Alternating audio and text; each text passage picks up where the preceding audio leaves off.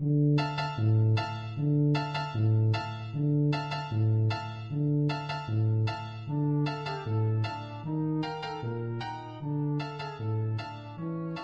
morning, good afternoon, or good evening, fellow Silm Film Project listeners and participants. Ooh, that was pretty good.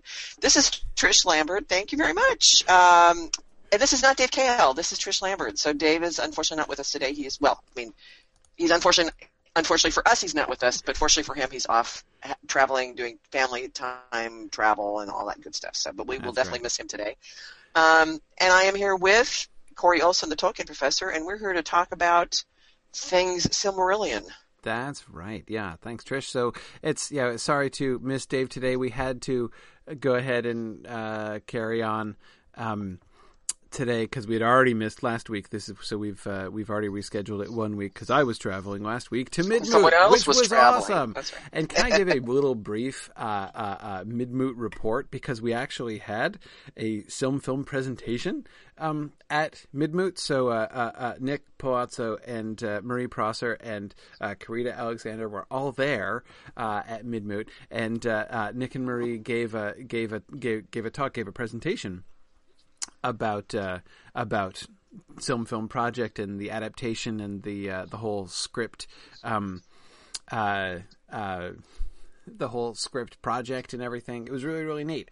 And it was kind of, it was making me, one of the things which I felt that, I don't know, I mean, Nick and Marie, I don't know, I know you guys are both here today. I don't know if you guys were feeling it too, but I feel that there still seems to be some need, this sense of need to justify this activity, right? And of course, confronting the condemnation of this project as merely merely fanfic, right? And you guys mentioned that in your talk, and I think it's really important. And if you may remember, it was a long time ago now when I first gave the talk at the last Mythmoot, where I announced that we were going to do Film and talked about it. And it's on video. You can find that on the website still, I think. The very first, the way I led into it was talking about critfic and fanfic, and essentially apologizing for the fact that I myself had always been guilty of this. I had always been guilty of, like, for instance, I had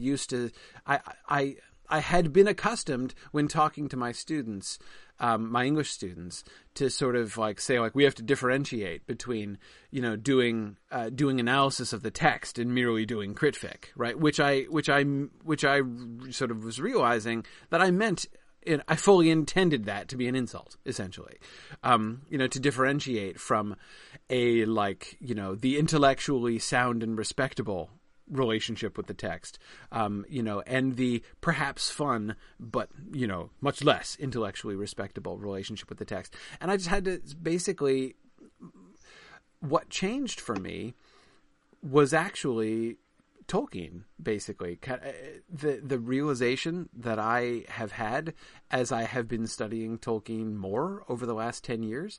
And it's so funny, side note on a side note, so funny to think back to when I started my podcast, and just one of the things that strikes me more than anything else when I look back over we're coming up on 10 years, like nine and a half years now, since I started my podcast.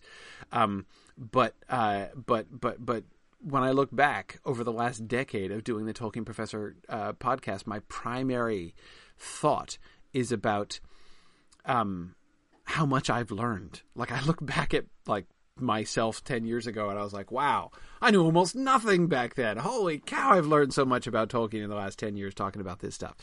But anyway, one of the things that I've really come to understand much better and come to see is basically how fuzzy that line, the line between fanfic and critical analysis, was in Tolkien's own life. I don't mean relationship with his work by fans. I mean his own criticism.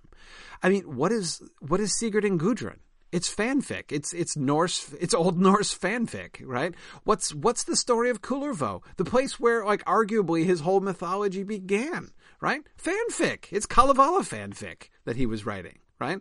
What's the Fall of Arthur? Right? It's Arthurian fanfic. Like that's what he did. That's what he did. It was such an essential part. Even Beowulf. Right? I just, in the last month, reread his, the Beowulf edition that came out that Christopher published just a couple years ago. And even in his lecture notes, on Beowulf, and you can even see it coming out in his translation.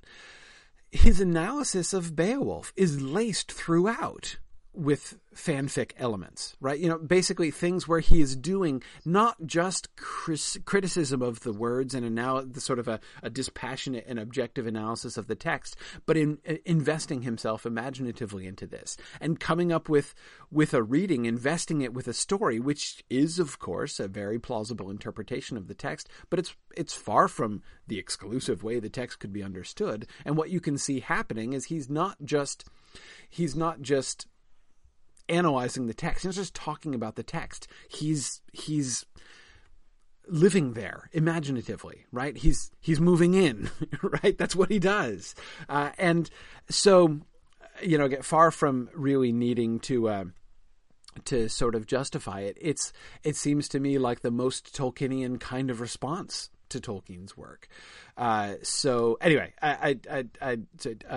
Nick and Marie, this is what I've been kind of mulling over since your presentation before. And you know what's actually kind of interesting about that? Yeah. What's interesting about that is a few years ago I was taking a course, and the professor I was taking the course under, I actually brought this topic up, and that professor shut me down. Said, nope, totally different. Right. What Tolkien did was totally different. It's like, very interesting. Because I agree with you. I think it is. Well, the thing is it depends on how you define the term, right? I mean, basically, if you accept if you accept the derogatory definition of fan fiction, right? If fan fiction is just by denotation a derogatory subset of creative work, then no, you're not going to include. You're not going to be willing to, and you're a Tolkien person. You're not going to be willing to include anything that Tolkien wrote in that category. That's right. Right. It's all about how you define the category. But yeah, I mean, thinking about, like, for instance, the easiest example. Points out. Yeah, go ahead. Go ahead. Sorry. Yeah, I was going to say, as Marie points out, many fanfic writers, the really earnest good ones, do an enormous amount of research. Absolutely. They really know the material to write the fanfic from. So yeah, I mean that's totally like how Tolkien did it. Anyway, I'm sorry. Go ahead. Yeah, absolutely. Proceed. No, I was just going to say. I mean, of course, people may not. I mean, I never thought of Tolkien's scholarly work as being connected to critfic, right? And I can easily imagine somebody being like, oh no, like the legend, his poetry about Sigurd and Gudrun isn't fanfic. Well, yes, it is, but like so is the Volsunga saga, so is the Younger Edda, so is Sir Thomas Malory. So I mean, all of that. I mean, you could put all that stuff in the same category, right? To sort of say there exists this like pre-existing creative world, this pre-existing story. I mean, so is the Aeneid. I mean, it's there's actually a very august tradition about this. Timothy Fisher's here. So is Wagner. Timothy, right? Wagner's fanfic. It's this. It's. I mean, all of that. It's like when you're like, but again, obviously, my point is not to insult any of these things, but to say this is the tradition. This distinction ultimately between doing your own thing, being creative, just inventing your own story, and not just going over and like using somebody else's material. That's a modern bias. That's how we think now, but that's not traditional. In the old days, it was almost exactly reversed. And if you weren't investing yourself in old stories and retelling old stories, then then you like, what was the point of you, right? I mean, that was lame.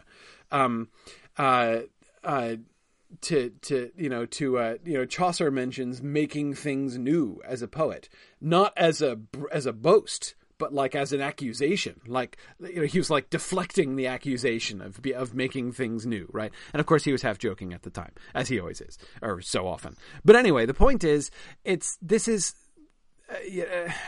I think that, you know, for these reasons, fanfic gets a bad rap. Now, of course, one has to admit, as lots of other, you know, as many people have noted, that certainly, obviously, there's a very, very great deal of bad fan fiction out there. Naturally, of course there is. But of what genre isn't that true? You know, so, but anyway, you know, the fundamentally, the fundamental project, I think, is something which is more, and this is why I think it's one of the reasons why I think Tolkien did it. One of the reasons I think that Tolkien thought that way, you know, because he was like part of that tradition, right? You know, that like, to the greatest compliment to give to these works, the greatest way to invest in them is not just to sit back like a modern scholar and detach yourself from them and talk about them, but to engage with them in the way that people engaged with them back then. Anyway, but Tony, exactly, you're right. Tony Mead says there's a lot of bad published fiction out there too. I absolutely agree. But of course, this is the same argument people make about fantasy as well. Like, but there's so much really bad fantasy. Well, of course, there's a lot of really bad fantasy. There's a lot of bad realistic fiction too. You know, but yeah. So it's this is I think a sort of a big field, but a fun digression, and sort of in defense of the Film Project and what we're doing, and in particular with the work that Nick and Marie and Carita and Hakan and Phil and all the other people who have been contributing and working with that. That's been really great, and I would, you know, urge people, you know, who are listening, to get involved. This has been so much fun. And it has been more fun for me the more people I've seen get involved, the more this has become this sort of big collaboration. And, you know, to some extent, of course, I mean, our responsibility here on the show is to kind of forge ahead and kind of break the ground, right, and start the discussion happening. But really, that's how I see our role, is just to get the ball rolling as far as the discussion is concerned. And I'm really interested to kind of come along behind and see, you know, what's happening and talk to people who are thinking things through. And I love reading what people have posted on the discussion board and responding. It's one of the reasons why you guys will have noticed that, especially of lately, like in season 2, I spend almost half of each episode talking about the things that people said about the previous episode. I mean, you know, the number of times we've barely gotten to the episode in question, because I'm so interested to talk about what you guys have been thinking about. But anyway, interesting. Nick points out that if you do a Google video search for Silmarillion film, we're now number 5. Oh my goodness. There you go. Let's keep moving up the rankings there. We'll take over. Pretty soon we'll have people thinking they have to apply to us for permission. That'll be good. But cool. So I want to jump. We have a lot to talk about. I sort of realized, with a sense not quite of panic, but of awe, frankly, how much we have to cover. Do you realize something? I didn't realize this until I sat down right before the beginning of the episode with the table of contents of the published Silmarillion. Do you realize that we spent an entire season on 2 chapters, one of which is extremely short, right? Of the beginning of days and of Aule and Yavanna. Of the coming of the elves and the captivity of Melkor, some of that material got in there too. So maybe 2.5 chapters. Okay. 2.5 chapters for all of season 1. But so we're in episode 6 today, right? So we've got 8 total episodes, counting today, right? Counting today's episode. We've done 5 and there are 13 in the season. So we've got 8 more episodes, counting the one we're going to talk about today. And in those 8 episodes, we're going to be covering 1, 2, 3, 4, 5 chapters of the published Silmarillion in those 8 episodes. after having spent an entire 13-episode season on 2.5 chapters, we're now going to be covering 5 whole chapters in 8 episodes. Jeez. Isn't that terrifying, Nick? Yeah, I was trying to avoid terror. That is terrifying. But it is. It's kind of amazing. So anyway, just a little food for thought. So we need to? We don't need to rethink, right? We're committed to this course. I think so. I feel 90% confident that we can do this and carry on. But next week I want to. Marie's very pragmatic. Marie said, "Look at this way. We won't have to invent as much material." True. Yeah. No, this will definitely be fun. We'll come back to this. We'll come back to this next time. Next, I'm fine if we ditch Bob Way. Because I feel like the next episode 7, is going to be, to me, this is where, if we can get through episode 7, we'll be fine. But to me, episode 7 is going to be the really hard one.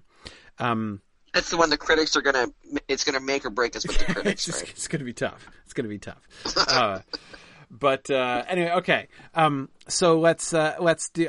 We have important announcements that we can't miss, because this is very exciting. There's so much going on. We are now in the middle of the annual fall fundraising campaign to support the Signum Annual Fund, and as always, this of course is a time of celebration of all of the things that we do at Signum and Mythgard, and so there's a lot going on. So I want to make sure that everybody knows about the special events that are coming up, and some of them very, very soon. So first, of course, the general note. I hope that you will consider supporting the Signum Annual Fund. The Signum University Annual Fund is what makes all of this possible. Signum University is the one that has the budget that pays for all the things that we have to pay for. All of our files and file storage and file sharing for the podcast, which is actually, since our podcast is enormous right now, it's a lot. We actually just lately, within the last year, added we made some. I say we as if I had the first thing to do with it, which I did not. But some of my wonderful people at Signum University made the shift where now we're hosting all of the Tolkien Professor files off of our virtual servers, instead of a different service that I had been using from time immemorial when I started the podcast, and so this is much better. But I was able to see, when that happened, how much the Tolkien Professor files are still getting downloaded and how much that all costs for us to maintain, which is a lot. So, still alive and well. Still alive and well, and there's a lot of anyway. So, all of the production costs and the maintenance costs and everything, even for the Silmarillion stuff, is pretty expensive. And this is not to mention my own time and everything. That is to say, like, my own time is made available by the fact that Signum University exists. If it ceased to exist, that so would most of my time, as I'd have to go out and do something else, presumably. But anyhow, so I do hope that if you have been enjoying this, you will consider even making a modest donation.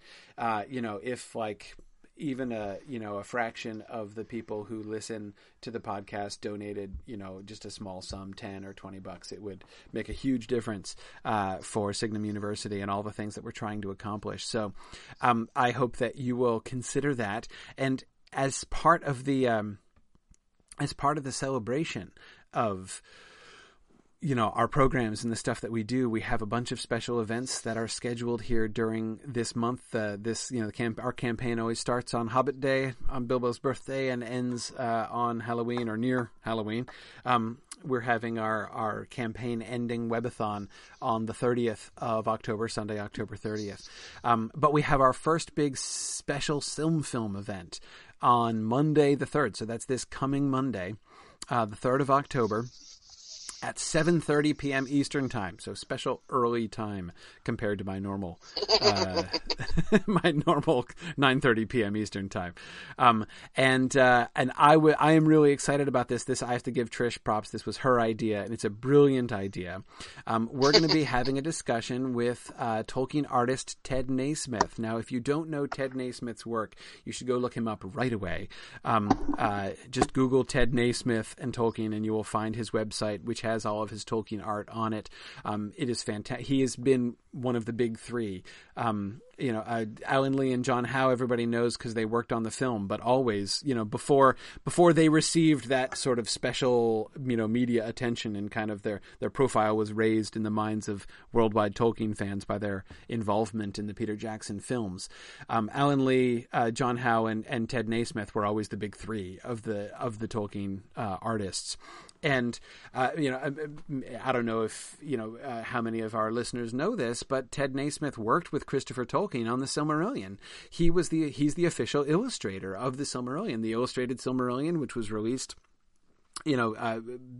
several years back. So he did this, a very extensive series of paintings of the Silmarillion. If you have the same edition of the Silmarillion that I have, which is the sort of bluish purple one with the sort of elves standing around in tunics on the shore of the lake, which is of course Cuiviénen, and that's one of Ted's illustrations. Anyway, so we're gonna sit down with Ted. As soon as Trish suggested it, I was like, that is completely brilliant. Who better to talk to about the sort of the visual adaptation of the Silmarillion than the person who officially worked with Christopher Tolkien on the visual adaptation of the Silmarillion. So anyway. So we're gonna talk to Ted. Of course, I'm gonna be sort of steering the conversation towards a bunch of season 2 things. One of the things that Ted does just supremely well is the envisioning of landscape and places. He is such a wonderful painter of landscape and cities. I don't know if anyone has seen. He's done a lot of work with the George R.R. Martin stuff, and it's some of my favorite Westeros stuff out there. He has a calendar of the places, like the cities and locations in Westeros, and it is absolutely gorgeous. I mean, it is just amazing. So he's really, really good at that. So I'm going to be really interested to talk to him about some of how he would picture this stuff being and working, and we'll talk to him about sort of the general project of adaptation and everything. So that's going to be a lot of fun. So 7:30 on Monday night, October 3rd, we're going to be talking with Ted, and for people who attend, there are going to be special giveaways and things. Maybe even we might even be auctioning off something special. So a special film related privilege. So it'll be fun. I hope you guys will be able to join us. So if Ted doesn't attract you, that mystery auction will attract you. That's so right. Sure you show up. That's right. Yeah, it'll be good. It'll be good. So. So cool. So, and the other thing in the webathon at the end of the set, we're going to have a special film session there as well. And what we're arranging is to have a special meeting between us, the production execs, and the script elves, and we're gonna talk with them. And my hope and plan is to talk about the frame. I've been procrastinating talking about the frame, and I cheerfully look forward to carrying on today procrastinating about the frame, because I want to work that out. I think that's going to be really, really fun. We're gonna work. I want to map out the frame for the whole season if we can, episode by episode, and we will do that together. So I hope that as many people as possible who have been contributing to the script discussions will be able to make it that on that day. We're going to try to find a time that'll work for as many time zones as possible. Of course, in traditional Mythgard and Signum fashion, we have people, from Europe to Australia and everywhere in between. So finding a single time where everyone can attend live is always a bit of a challenge. Anyway, that's so. Yeah, we're thinking of the time. We're leaning towards mid-afternoon, as Nick says. So I think we can work with that in the Webathon schedule. So I look forward to that as well. And just probably the biggest event that's going on during this coming month is the special seminar that we're doing. So it's a seminar on the new book that was just recently published, the new Tolkien book, A Secret Vice. This is a new edition of the essay that he wrote called A Secret Vice, where he talks about his language creation process. And there's a bunch of brand new material, new discoveries that were made about Tolkien on language and language production that are in that book. Now, I know that although, I'm sure everybody here who's, interested in talking about the Silmarillion is aware of the fact of, how important languages and language creation was to Tolkien. But I also am imagining that there will be a lot of people who might not find a book such as The Secret Vice the most sort of readily accessible and transparent thing on planet Earth, right? So, I mean, it might be interesting to be able to get into that with a little bit of help. So the editors themselves, Dr. Andrew Higgins and Dr. Dimitra Fimi, are going to be leading this seminar series where they're going to be walking us through and sort of giving us some insights into the things that they discovered and basically what have we learned? What new stuff have we learned from this book about Tolkien and about the way he thinks and about his relationship with language and the history of the development of his languages. Some really, really fascinating stuff. So that's going to start on the week of October 9th. So not this coming week, but the week after that. So I hope you guys will all be able to join us for that too. So those are some of the things that's going on. Like I didn't even mention my Lord of the Rings Online marathon that I'm doing tomorrow, where my burglar Grifflet is going to be going all the way through Moria from Westgate to Dimril Dale in one day, which you can watch if you go to twitch.tv/LotroStream. And I gotta say, that is even for people that don't play the game, because the way that Moria has been constructed is really fascinating. And I think a lot of the things that Grifflet's going to be encountering on his way through, I think is just a fun thing. And Corey cannot not talk lore. Yeah. He can't. Yeah. So it's like an 8 hour, take out the Lotro piece and it's like 8 hours of Corey talking about Tolkien. Oh, yeah. I mean, it's wonderful. And especially thinking about it's one of the things that I love so much about Lotro is the way that the way that their adaptation, like the same kind of adaptation work that we're doing in some film project, really stimulates thought about about the story and about Tolkien's work. Robert, no, my burglar doesn't have a goat yet. Grifflet has no goat. He will. Get that pretty early on. I'm going to acquire him a goat. Yeah, he'll have a slow goat. Like 2 quests in, so yeah. But that's okay. I don't mind slow goats. It helps me not fall off of bridges. Anyway. And cliffs. And everything else you can fall off in there. Of which there will be plenty in Moria. But anyhow, yeah. So I hope that you guys, and again, you don't have to be a gamer. You don't have to be playing.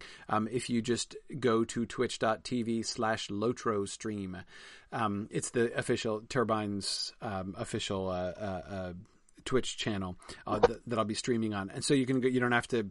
There's no login or sign in required. You just show up and you can watch me live, and it's fun. So okay, again, those are among the things happening over this next week. There's still more, but we don't have time to talk about it all. It's time to but I did want one last brief Lotro thing that I wanted to mention. So this past week we have our Tuesday night thing. We do this every other Tuesday where we do a sort of a Mythgard thing. In game, where we talk about different lore stuff and explore different parts of the game together. And I was ready to do Bingo Night, which is a quest following a character named Bingo Boffin. And whom do I see standing in front of my character but Bobway the elf, standing there playing the Bobway theme song. On what instrument was it? A flute? It was a flute. I thought it was a flute. Yeah. Playing the Bobway theme on a flute, which was really funny. Trish made a character named Bobway in Lotro. And he was in red. He's a red shirt. He's a red shirt. Yeah, exactly. His title is easily lost. His title is easily lost. Easily lost. Bobway, easily lost. Yeah. That's it was perfect. Chris Graham, Phil Menzies actually composed a theme for Bobway. Yes. And I think he put it up in the discussion board. And so we're using it as the intro and outro music for the Film episodes now. Yeah. That's right. So that's right. If you download one of the recordings through the podcast, you will hear the Bobway theme. Okay. So that was a sort of surreal, fun film Lotro crossover moment. If you want to see that, by the way, on YouTube, if you look, I think it's under Mythgard in Lotro. Or Mythgard Adventures. Mythgard of Middle-earth or something like that. Yeah. Mythgard of Middle-earth. That's it. Mythgard of Middle-earth. And it's the Mythgard Adventures from this past Tuesday. It's just in the first, I'd say probably, 5 minutes, I think? Or probably less than that. So, you can check it out. It's fairly early on. And the cool part is that Corey's face is on screen because, he's got his video on. So you can watch Corey's actual reaction live. It was good. All right. Well, let's get into things here. So, from last time, there were a couple things that were commented from last time, but some of them we're going to move into just going discussions of Melian, for instance. Lots of really good discussion on the frame, which I want to acknowledge. Really good stuff. Love it. Love a lot of the stuff that you guys are thinking about Celebrian. I love, it's just some really, really great material there. I'm going to save that because we're going to wait until we do our script discussion rather than permitting myself to derail our episode 6 discussion by talking about the frame too much right now. But that was all really great stuff. I loved the Melian stuff. We're going to get into that in just a second. But I wanted to start with sort of acknowledging a couple of the things that you guys were saying about Círdan when you guys were talking about Círdan on the discussion board. So one thing. Someone raised the question, I forget who it was, as I so often do, my apologies, raised the question about should Círdan have a love interest? Should we add that kind of an element? And I think my understanding there was that the idea would be to basically be sort of emphasizing the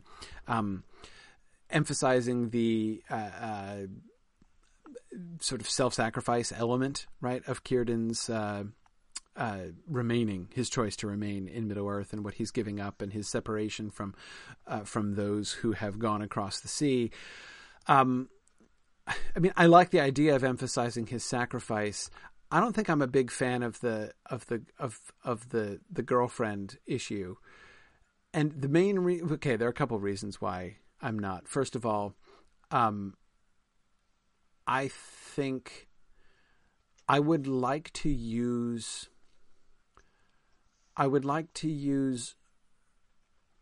romance or sort of erotic desire sparingly, especially in terms of longing. Longing is such a deep and important theme in Tolkien's work. Obviously, I mean, longing is one of the big things that happens in Tolkien's works. And so it's very natural, I think, for us to be thinking of that in terms of, romantic longing, and that is a readily available to us way to convey some of the longing issues, right? That are going to creep up on lots of different occasions. But I think we have to be really, really cautious about how we do it. And my biggest concern, the biggest disaster I think that we could inadvertently bring about by doing that, would be essentially running the risk of having people think that, like, romantic longing is what it's really about, or rather that is the deepest and most fundamental longing, because that is an extremely un-Tolkien idea. Romantic longing is a thing in Tolkien, of course, but it is very far from the central and deepest longing. In fact, it's like not even in the top 3 things most commonly longed for by people who are longing for things in Tolkien. And especially since our own modern culture, especially the modern film tradition, tends to go there all the time. I mean, you get the impression that romantic love is like the only kind of longing even acknowledged, in like modern American film. It's like whatever. And how many times have you seen an adaptation of an older story, which is just basically turned into, it doesn't just have like a random love interest planted in the middle of it, right? But turns into a love story, because like that's what happens in modern films, right? So obviously I would want to be cautious about that.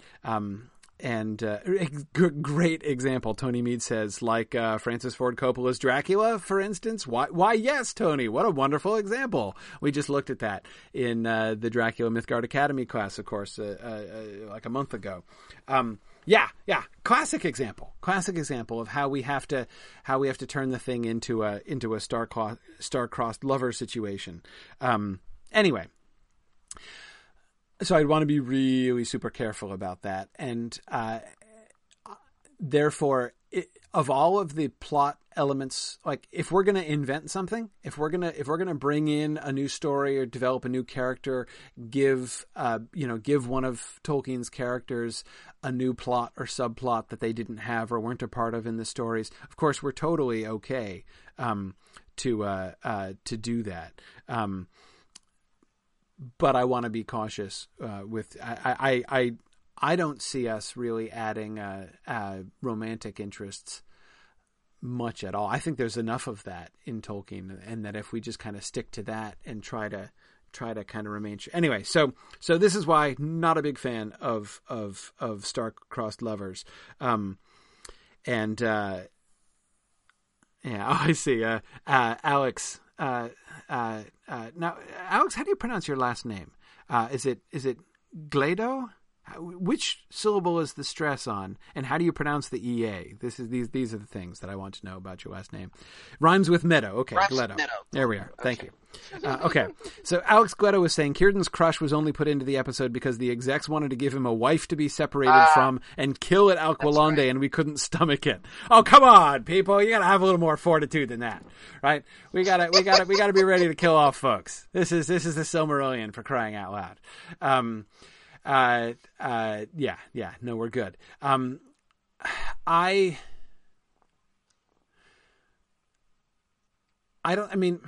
reflection, I don't think that Círdan should have a romantic attachment at all.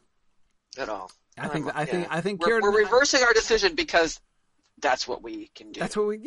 Please. Right. Not only can I reverse my decision, I can like even refuse to acknowledge that I made the decision otherwise. It's just like this is the way it is, right? Gaslighting. That's what that is. It's like, oh no, you're crazy. I never said that. Exactly. No, it's all good. I do want. I do think that we should kill off people at the. We do have to make sure that we have people to kill off. Like we already decided to kill off Olwe, right? So that's good. The kinslaying's got to hurt people. I mean, if the kinslaying doesn't hurt, then we're not doing the kinslaying properly. I think that was probably wasn't that kind of our thought? I think it was. Give him something to mourn.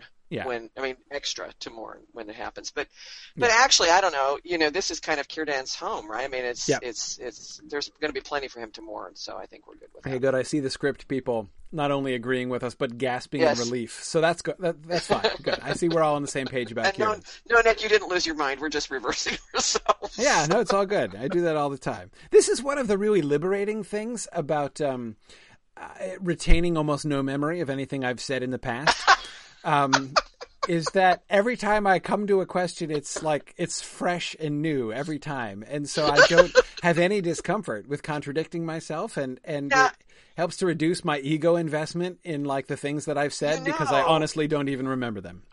This is another answer, because I know you've said this numerous times where you bring up the thing about people asking you, how can you doesn't it get old teaching Tolkien all the time? This is another alternate answer to that. No, it's new every time. It's new every time. I don't even remember. Yeah, exactly. And the older I get, the fresher it becomes. Yeah, the fresher it is. Exactly. Exactly. By the time I'm 75, it'll be like reading Tolkien for the first time again. A whole again. new book. Yeah, exactly. Oh, look at this new book. Whole new book every time. Absolutely. Yeah. Very good. Cool. The thing that I really loved and that I had been neglecting, I had forgotten, is the name The Forsaken that is given to Círdan and those who remain behind, that they take the name The Forsaken. And I completely agree with the discussion board assertion that name is too good. There's too much pathos there, to lose. Totally right. I'm thinking there, I think that it is now one thing that as I'm recalling, and Marie will correct me if I get this wrong. It's Hakan who is emphasizing that. Thanks, Marie. And Marie will correct me if I'm getting this wrong. But as I recall, it's the people who stay behind looking for Thingol, looking for Elwë, who take the name of the Forsaken because they're looking around and but Olwë moves on. So in a sense, the way that we've constructed it, Círdan is not one of the Forsaken, right? Because he's not one of the ones who stayed behind looking for Elwë. He goes off to the shore because we're sort of we're trying to kind of clarify the different destinies and destinations and purposes of these different subgroups of elves. And I'm fine with that. But I would kind of like Círdan to keep that name. Actually, I think it would be. I don't know exactly the context. Our clever script people can put this into a good context. But I'm imagining Círdan saying that, Círdan giving them that name. It's a name that Círdan could apply collectively to all of the Teleri that have remained behind, right? And here's my thought about that, because remember, Círdan is the last of the group. We've had this series over the last few episodes. We've had this series of the elves that split off, especially from the Teleri, right? We've had the Avari who split off at the beginning. We had Lenwë who stays and hangs out with Treebeard. We had then, Daeron and Mablung and Beleg and Celeborn who stay to hunt for Elwë, and then we have Círdan who stays behind while Olwë goes on. So he is the last of those who choose not to go, basically, who choose to remain in Middle-earth.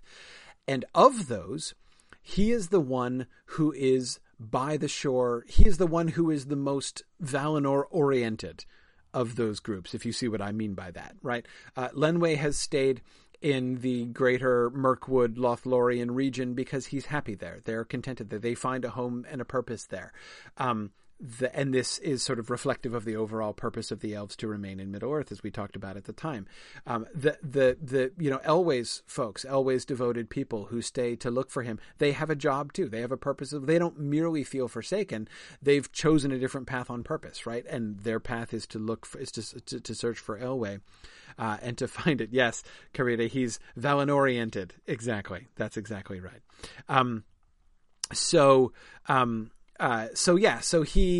Círdan is the one who I would think of the lot, would be the one who is most keenly aware of being left behind, right? He's chosen it. It's not like he got forgotten on the key or something like that. He's not left behind like a suitcase on the tarmac or something, but he's nevertheless very aware of the fact that he has been forsaken, right? He has been left behind. And so although he chooses it and although he embraces the destiny, I think his uttering of the name and his saying of the name, and even in a sense his characterizing sort of the Grey Elves as a whole as the Forsaken, he's the one who has the keenest sense of it. And so at the same time that we see him positively embracing his mission, his calling to remain there and become the shipwright, nevertheless, he is, I think, even more poignantly aware of the abandonment. Yeah, exactly. So I love that idea, and I think that would be that kind of struck me as an awesome way to end episode 5. right? Which was really Círdan focused. Having Círdan declare himself and declare the elves of Beleriand, essentially the Forsaken, I think would be really neat. Yeah. So okay. Anyway. Cool. So let's transition into episode 6 by talking about one of the other points that you guys had been discussing from previous episodes, and that is Melian and the nature of Melian. I loved the idea that you guys were suggesting about her being basically in line with Ulmo's, she's not part of the Valar discussion, she's not part of the Valar Council, but that she basically agrees with Ulmo as far as like Middle-earth is concerned and the elves remaining in Middle-earth. So her coming so it's not that she comes to seek the elves, but that's one of the things that prompts her decision to invest herself in Middle-earth and to go and set up her own little domain, her own little Tom Bombadilian domain, which is an awesome adjective, by the way. I'd never used that as an adjective that I recall. That was really fun. So I think I'm going to do that again sometime. Anyway, so that's what prompts her to go and set that up. But even she doesn't really fully understand the nature of what she's supposed to do, right? The purpose that she's meant to have. That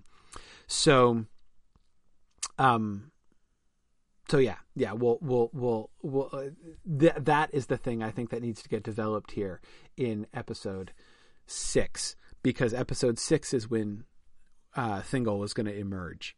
And I think that we should do that mostly because after Thingol emerges, the emergence of Thingol will put the elves of Beleriand into a more or less steady state, with one exception, right? When they come out, and Thingol establishes himself as Thingol Greymantle. We will have Círdan and the elves of the Falas. We will have Doriath established, and we have Lenwë and his folks on the other side. The only one exception, the only thing that is lacking for the stable state of the rest of these ages in Beleriand is the arrival of the Green Elves, which we're not going to have happen until season 3. So basically, I think it's important for us to get to that point before the beginning of the season. Once we get to Valinor and then Feanor and the Silmarils and the Unchaining of Melkor, the plot is going to be really Valinor-centric. We might come back with the bad guys and keep in touch with what's going on with Sauron and his people back in Middle-earth. But I think that we're going to be kind of done with Thingol and Círdan and all the rest of the Teleri over there, and we'll need to resume with them in season 3. So I think we need to do this right away, and we don't want to wait like 5 episodes and then be like, and then Thingol pops out. I mean, that would be kind of funny because of course that would really emphasize the amount of time that had passed, but it wouldn't really work. So we'll do that. The other thing, and Marie, I believe this was one thing that you were posting on the discussion boards, and with which I strongly agree, as I so often do with the things you post on the discussion board, and that is that sense of danger and uncertainty about Melian, that the viewers can and perhaps even should be really uncertain about what it is that he's finding. Like when he goes in, it might not be obvious to them that she is really benevolent or that this is really good for him, right? That because this is as Marie, as you were emphasizing, this is a very traditional fairy tale motif, right? Not mortal man in this case, but anyway, guy wanders into woods, right, and finds mysterious, beautiful woman who casts a spell of enchantment on him, right? That's a story that ends badly a large percentage of the time, right? And that's exactly that. Not only is that exactly sort of the world that Tolkien is evoking with this story, that's also the world that he is very explicitly invoking with the Beren and Luthien story, which is the parallel to this. So I think that makes it even more important for us to sort of go there. So I actually think it would be really cool if there was actual uncertainty on the part of the viewers when Thingol vanishes, right? When when enchantment is cast on him, that they don't know what's happened, that they don't know whether this is good or bad, that there is actually suspense for a couple episodes. And so therefore, when we see Celeborn and Mablung and Beleg and Dairon looking for him, it seems very likely, right, that they are, hunting in vain, or that, their anxiety, basically, our anxiety can kind of match theirs, to sort of see what has come of him and if things are well. But in this episode is when they emerge. Thingol and Melian emerge. And by the way, obviously, this is another one of those really obvious, just like Manway's blue raiment was really easy from a costuming standpoint to make that particular. This is where I think that he adopts his gray mantle. Right, he needs to be wearing his gray mantle from this point. This is the point at which he becomes Thingol Greymantle, and takes up his kingship here in Beleriand when he emerges. But the thing that I think is gonna be hard to convey, but I think we obviously have the opportunity for dialogue when he meets his people again, right? When what are their names? Beleg and Mablung and Dairon and Celeborn. And of course we have Celeborn as narrator to be able to tell us about this. But when they come out and he explains to them what happens, we have, the opportunity for some exposition there. But I'm thinking that the essence is he's found his place. He's found his purpose. This is what he's supposed to do. And what's more, this is what Melian is supposed to do, right? If Melian came to Middle-earth with the desire of somehow blessing Middle-earth, right? If she's kind of feeling not like-minded with the Valinor-centric, focus of the rest of the Valar and Maiar, of most of the rest of the Valar and Maiar. So if she's basically pulling a mini Ulmo and coming over, she doesn't have quite the influence that Ulmo has, being able to, to receive tidings through all of the waters of Middle Earth and all that kind of thing. But she's gonna do a kind of a mini version, right? In a forest. She's gonna choose a forest, and then she will be to and through that forest what Ulmo is through all of the waters of Middle Earth. I like that. That really works. And she can, seek to protect it and stuff. And it's all really nifty. But, why? But I think it's showing that she does not yet fully understand the purpose to which she has been called in coming over. And when she meets Thingol, it's an epiphany. It doesn't just change Thingol's life, it changes Melian's life as well. And their union, this is something that, this is something that doesn't get emphasized a whole lot, right? But it's a really big deal. Luthien choosing to marry Beren was a really big deal, right? Because she was an elf and he was a human. How much more of a big deal for Melian, the goddess, to be like, yeah, I'm gonna become Thingol's wife and queen, right? And we're gonna rule together. That's a huge deal. I think we need to make that a huge deal. We need to at least point to what a big deal that is. And because what it is it's a clarification and a redefining of her purpose, of her own doom. What is she meant to do? What is she, now she perceives what she's supposed to accomplish. And if you think about it, and thinking about this led me to think about this in a different way than I ever have before. What does Melian accomplish? Thinking of the Silmarillion and the Silmarillion tradition, what is Melian's number one accomplishment?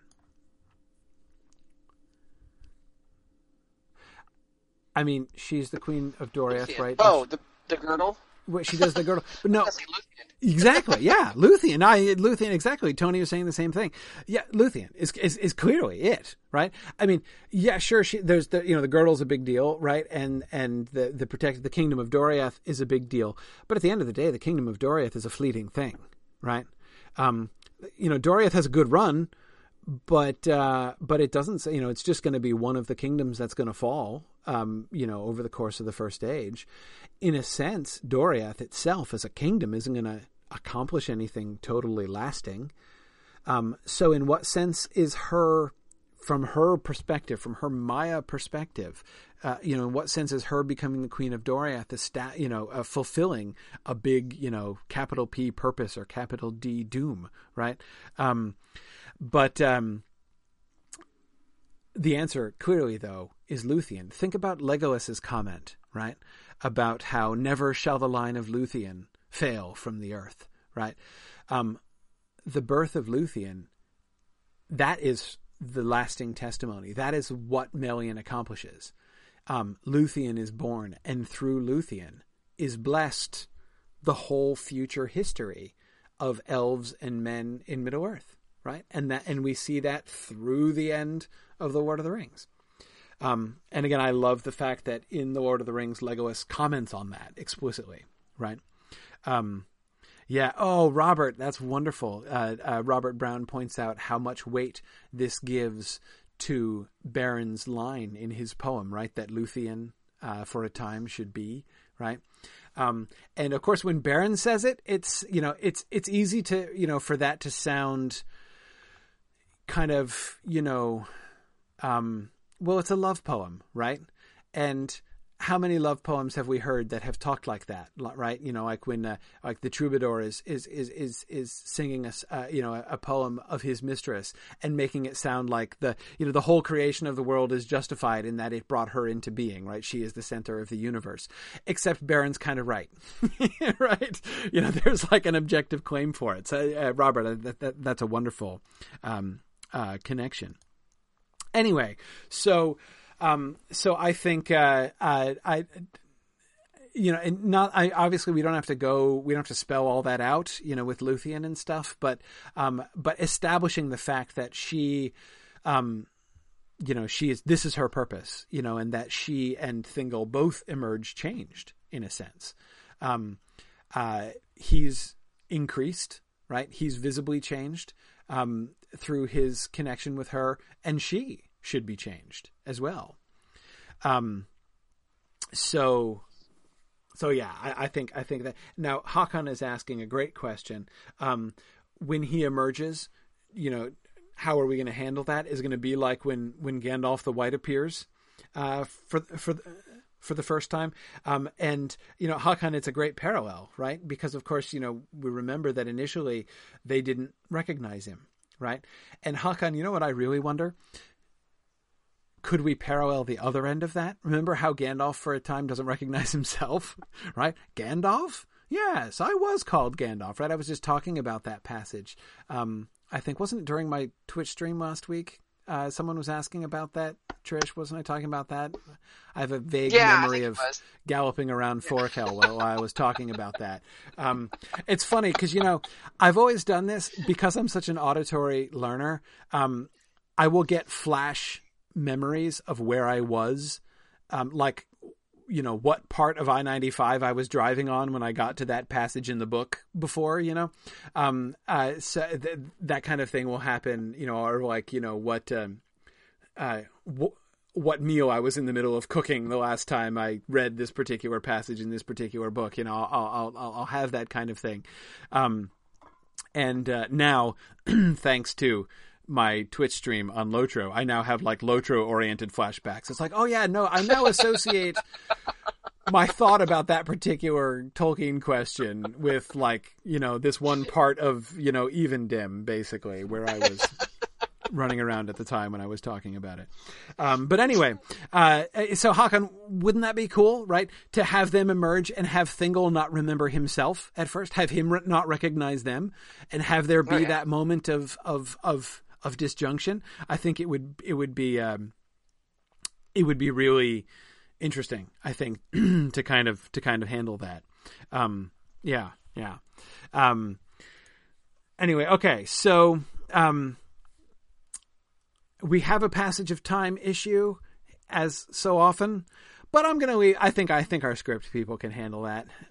We'll leave the script people to handle how we do the passage of time. So that's not kicking the can so much as passing the buck, really. But Nick, I mean the passage of time that he's been gone, right? Because he only kind of vanished relatively recently on the show, but we have to kind of convey that he's been in there for like a couple centuries. So yeah, that's an issue. Spoiler: the passage of time is going to be a big challenge over the next couple episodes because we're going to have to accelerate and be like, then 10,000 years pass. But unlike season 1, where we could say, then they lived on Almarin for like tens of thousands of years, we have to be like, actually, okay, so thousands of years pass and stuff changes during that time that we have to cover at various points. But anyway, okay. So good. Anyway, so that's the Melian stuff. So that emergence is one of the things that needs to happen in this episode. Now, the next issue for this episode, Tol Eressëa. So we're talking about Tol Eressëa. Let me sort of explain a little bit more about the question I asked about it last time. My question was really intended in a really big picture way, and my question was so vague and poorly worded that I think why perhaps it didn't stimulate more discussion than it did on the discussion boards. I mentioned the Book of Lost Tales thing about how Tol Eressëa was England. I don't at all think that we should try to make it England.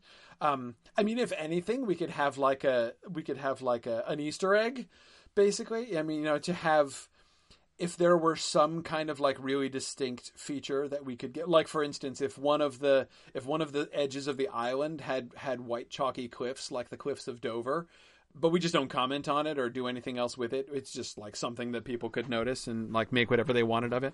But anyhow, hey, Marie with Ted just suggested that. Yeah, very good. See, Marie, we're thinking exactly alike here. Whatever. Like, that would be kind of fun, but we don't have to talk about it. And goodness knows, I don't want to really invest in that. I don't want that to come up at all.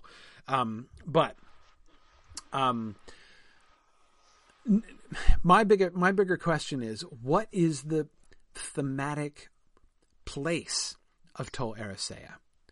Because it's in different times, at different stages of the development of Tolkien's mythology, it's different things. It was the thing of its being England. One of the things that was interesting about that is like it was fairyland, but it was a fairy. It's like fairy that's been dragged to Earth, right, and made a part of our world, though it retains the memory of the fairy that was, right? That's how he was conceiving of it in the early days, and you can see that very powerfully in his poem Cortirion Among the Trees that he first wrote in 1917. So there's that, right? There's the sense of it as being elven home across the sea. Robert Brown points out the Avalon connection, Avalone, in its name. So the sense of like it is the remote fairy. It is the land of fairy that you get to over sea. It is the other world, right? That's one of the things that it's also been. It's also been the land of exile. It's also the place when elves leave Valinor, when they leave Valinor without permission and they're not permitted to come back. Tol Eressëa is the closest they can come, right? So yeah, I think there's lots of, so I mean it's this halfway point, right? You'll remember that Numenor is sort of not quite halfway in between Valinor and Middle-earth, right? It's kind of like not exactly one nor the other. Tol Eressëa is more so neither one nor the other, right? It's much closer to Valinor, Tol Eressëa is, than Numenor was, and obviously the issues there are different than the issues with Numenor. But still, how do we want to handle it? And it's particularly important, of course, in this, since the theme of this season, what we've been talking about already has been the question of where elves belong, right? Do they belong in Middle-earth or do they belong in Valinor? And then notice what we get here in this episode. We get a third answer, right? We get this middle ground. The place which is later on going to be called Elvenhome, right?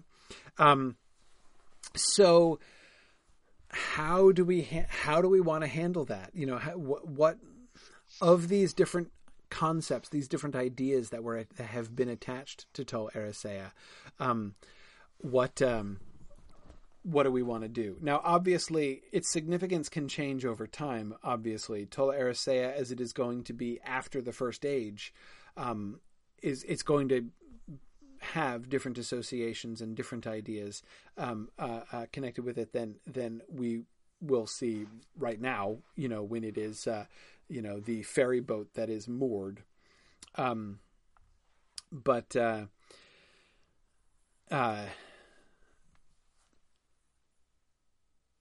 So what significance do we give it right now? In my mind, I think there are a couple things that we can do. One, it complicates the overall what is the home of elves question. And I think it could do that in a really interesting way. Basically, where do elves belong is not just a two-body problem, right? It's not a question of Valinor or Middle-earth. And I think that this is something, thinking about how this could interact with the frame, it's a thing that I think could really enrich that discussion. That perhaps Arwen herself has sort of fallen victim to, polarized thinking here, right? That, the thing that she could be being told here is that she's thinking about the question too simplistically. It's not just Middle-earth versus Valinor. And Tola Eressëa can be a kind of symbol for that. Because, of course, another thing that Tola Eressëa must be associated with is the sea, right? This is where they learn to make ships and to become sailors, to become ocean goers. And that's a really big deal, right? The love of the sea itself is what is going to characterize the Teleri. Not the Falathrim, but the Teleri of Valinor.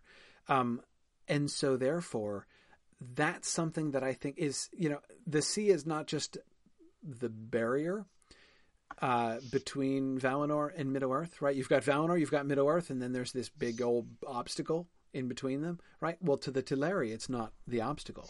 To the Teleri, it is something like home, right?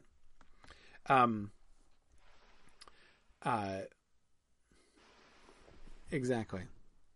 So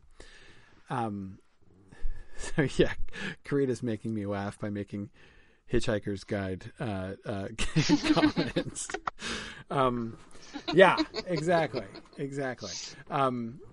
And it was funny. I was thinking about the Tola Eressëa stuff, and I was like, "Ooh, wait! I have a perfect title for this episode. We should call it Elven Home."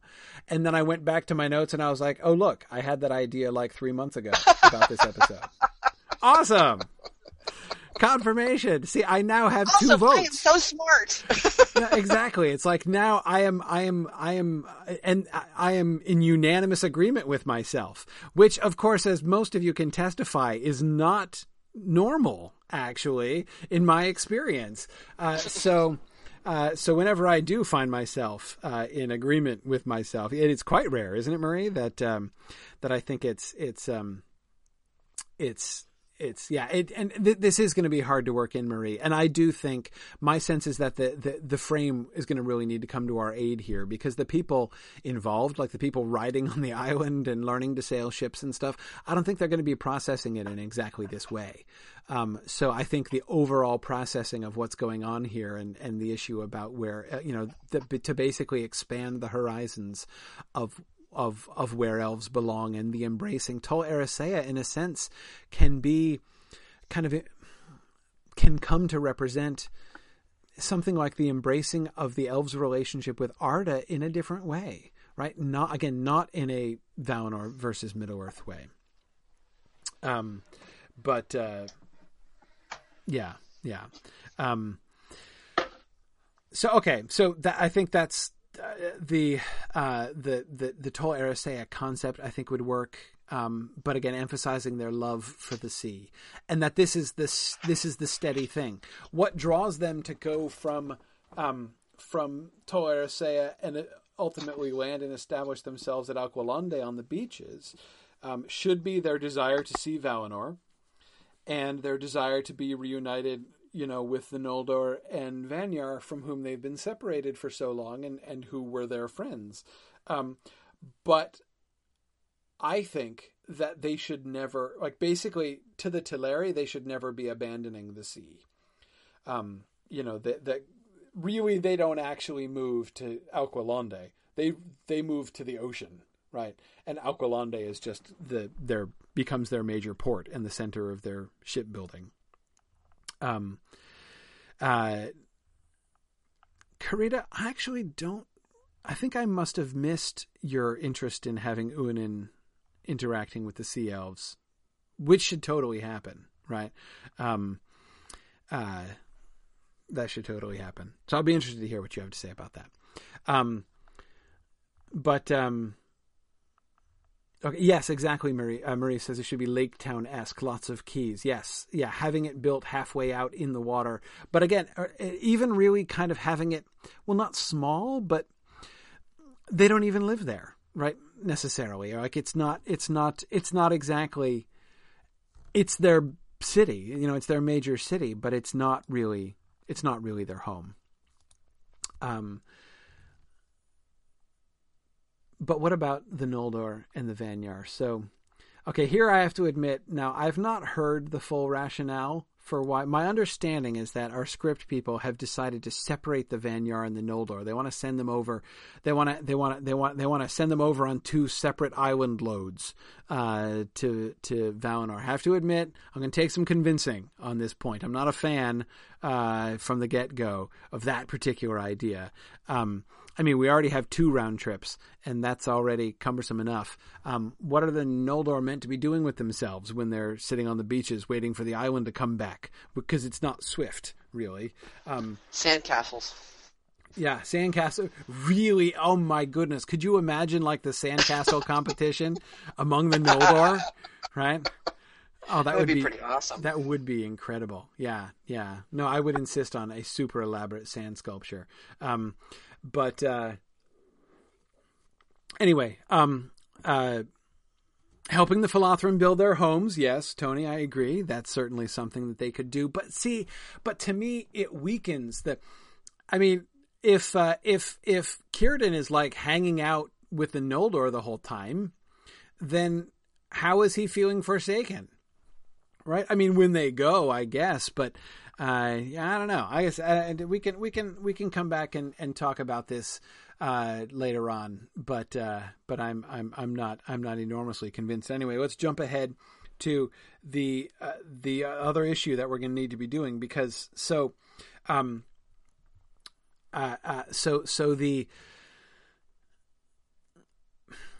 we need to develop because next episode is the Noontide of Valinor, right? So.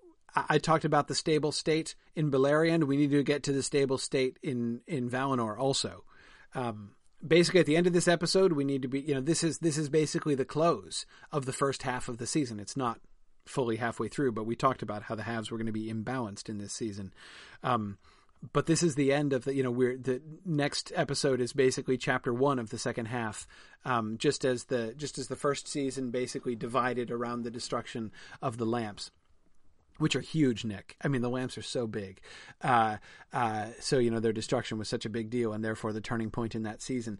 But anyway, so in this episode, the arrival, everybody getting to where they're going to end up, Lenwë, Doriath, the Philothrim, Tol Eressëa rooted to where it is, the Teleri at Alqualande, Noldor and Vanyar, where they are meant to be. That's got to be the end of the first half of the season, and then we move on towards the darkening from there. Okay, so this means when do we have the Vanyar moving out? Because we had the Vanyar and the Noldor living together in Tirion upon Tuna, and then the Vanyar move out and go up and live on Taniquetil with Manwë and Varda. And this seems to me a thing that this seems to be the episode where that would happen, right? We just had them arriving last time in episode 5. So episode 6 would then need to be the time when the Vanyar are moving up. So, okay, so thinking of the stuff that needs to happen there in Valinor, big picture stuff. The Vanyar need to move out and move to Taniquetil. The Teleri need to finally arrive, right? And Alqualande needs to get built, and we need to have the Noldor doing what they're doing, right? We need to show the craftsmanship, subcreation, creativity of the Noldor, right? And lay the foundations through that for the temptation and fall of the Noldor that we're going to get before. And absolutely, Marie, you are completely correct. We need to do Miriel and the birth of Feanor. So that, Marie, leads me to the next point. You can't do the Vanyar move out of Teleri. You can't tell a story about a whole people group, right? We need characters to attach these stories to. If they're going to mean anything, right? We need characters. The moving out of the Vanyar, if there are no Vanyar that we know and are sort of close to here, right? We need, then how are we going to, how's that going to mean anything to us? We need to talk about the relationship between the Vanyar and the Noldor, right? How the two of them are growing in different ways. And they're not breaking up, when they, this is not a schism that's coming between the Vanyar and the Noldor, but how do we handle that? How do we show that? Here's one problem. There's one obvious Vanyar character that we have available to use here, right? Indis, exactly. Indis. Well, we have Ingwe, right? But we have Ingwe. Yeah. We have Ingwe. I'm not saying we don't have Ingwe, but Indis, of course, is attractive because she's going to marry a Noldo.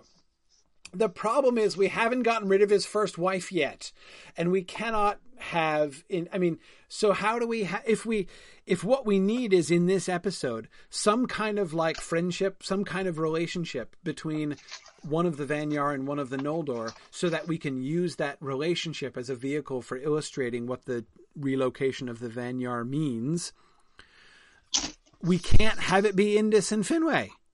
Right? Because can it be Ingwe and Finwë? It could be Ingwe and Finwë. I mean, they are peers now. Right. I mean, we've got a little bit of stratification in the group. Right. I mean, and there could be some, not ideological, but philosophical, like, not a parting of the ways, but like, Ingwe has different opinions than Finwë does, which explains why the Vanyar do what they do and the Noldor do what they do. I don't know. Yeah. Just throwing it out there. Just riffing here. Yeah. But you're right. I mean, just Ingwe by himself isn't really a lot to hang on. You don't get a lot of depth on the Vanyar with just that one. Not, I mean, there's something that, like, if we make it like a discussion between basically the kings of the two group, that feels kind of, I don't know, sterile? Do you see what I mean by that? Makes it sound like it makes it sound political instead of personal. Basically, is what I mean. And I don't want this to be. It could be them hanging out at the the local the barbecue, the Sunday barbecue. Sure. in lawn chairs having a chat. Not too kingly. Sure. But still. Sure. Yeah. I think you're right. I think what you're talking about is developing. The way we would develop insight into the Vanyar would be to have some kind of story with not with those guys, not with Ingwe. Exactly. Like other, I'm resistant to having it be Ingwe, because if it's Ingwe, then it would sound like that. Even if it's personal, even if it's with him personally sharing it with his buddy, it's still him sharing about like. So I'm on the cusp of making a major policy decision on behalf of the Vanyar, right? And that's not what I don't want. That what I want is like one of the Vanyar who's going to choose to follow him. Right. And the issue of like, we want some texture. Exactly. Yeah, we want some texture. Exactly. Story, yeah. So there's going to say like, so we, the Vanyar, are going, and I'm going to choose to go with them. But it's not like a top-down policy decision that's being dramatized. It's like the personal choice of the person. I guess you could do a similar kind of conversation between a Noldo and a Vanya, right? I mean, there could be that kind of friendship. Is that what? Here we go. What talking about? Mariel Gage. Mariel has an awesome suggestion. Miriel and Indis. Oh my gosh. Hey, that's that's possible. It's possible. Now, Marielle points out that if we do this with Indus and Muriel, Film season 2 would officially pass the Bechdel test. But anyway. Well, and also it could be a deal. You know how there have been stories about, I forget there was one with Susan Sarandon where she had cancer and she kind of like set up another woman to be, or no, it wasn't Susan Sarandon. Anyway, it was, would be, I have cancer and I want to find a wife for you before I die. Right. Well, see, this is the thing, is that like we can't, Muriel can't be thinking that way prior to unless it's actually after the birth. Unless it's after. Well, I mean, they could be friends. They could be friends before Feanor's birth. They could be like best buds. Yeah. Yeah. And then after the birth of Feanor and she knows she's fading, Indus becomes the obvious one that she would like her husband to be with or something. I don't know. I don't know. That might be right up there with Kiernan having a girlfriend, so I don't know. But anyway. It would either make Finway's second marriage better and easier to handle, or it would make it infinitely more creepy. Well, it is easier to handle from the standpoint of it's the only time we've known that it's happened, right? That we know of. Yeah. I mean, that's the easy part. But yeah, I do get the creepy part too.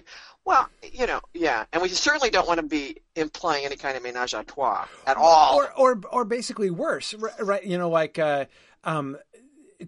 Imagine the situation where like Muriel is on her, deathbed, like it's after the birth of Feanor. So there's like, here's Finway holding their infant son and Muriel lying wanly in bed and her friend Indus coming to visit her. And there's Finway holding his son next to his wan wife, looking across the bed at her hot friend. Right. I mean, like, we so don't want that. Oh my goodness. No. We don't want that. No. But what you have instead is you have a private moment between Indus and Muriel. Right. Where Muriel says something very, vague, like, please take care of him, or please, something like that. She doesn't say, I want you to marry him, but it could be just, please take care of him, or something like that, and it's just the two of them, not Finway looking at her hot friend.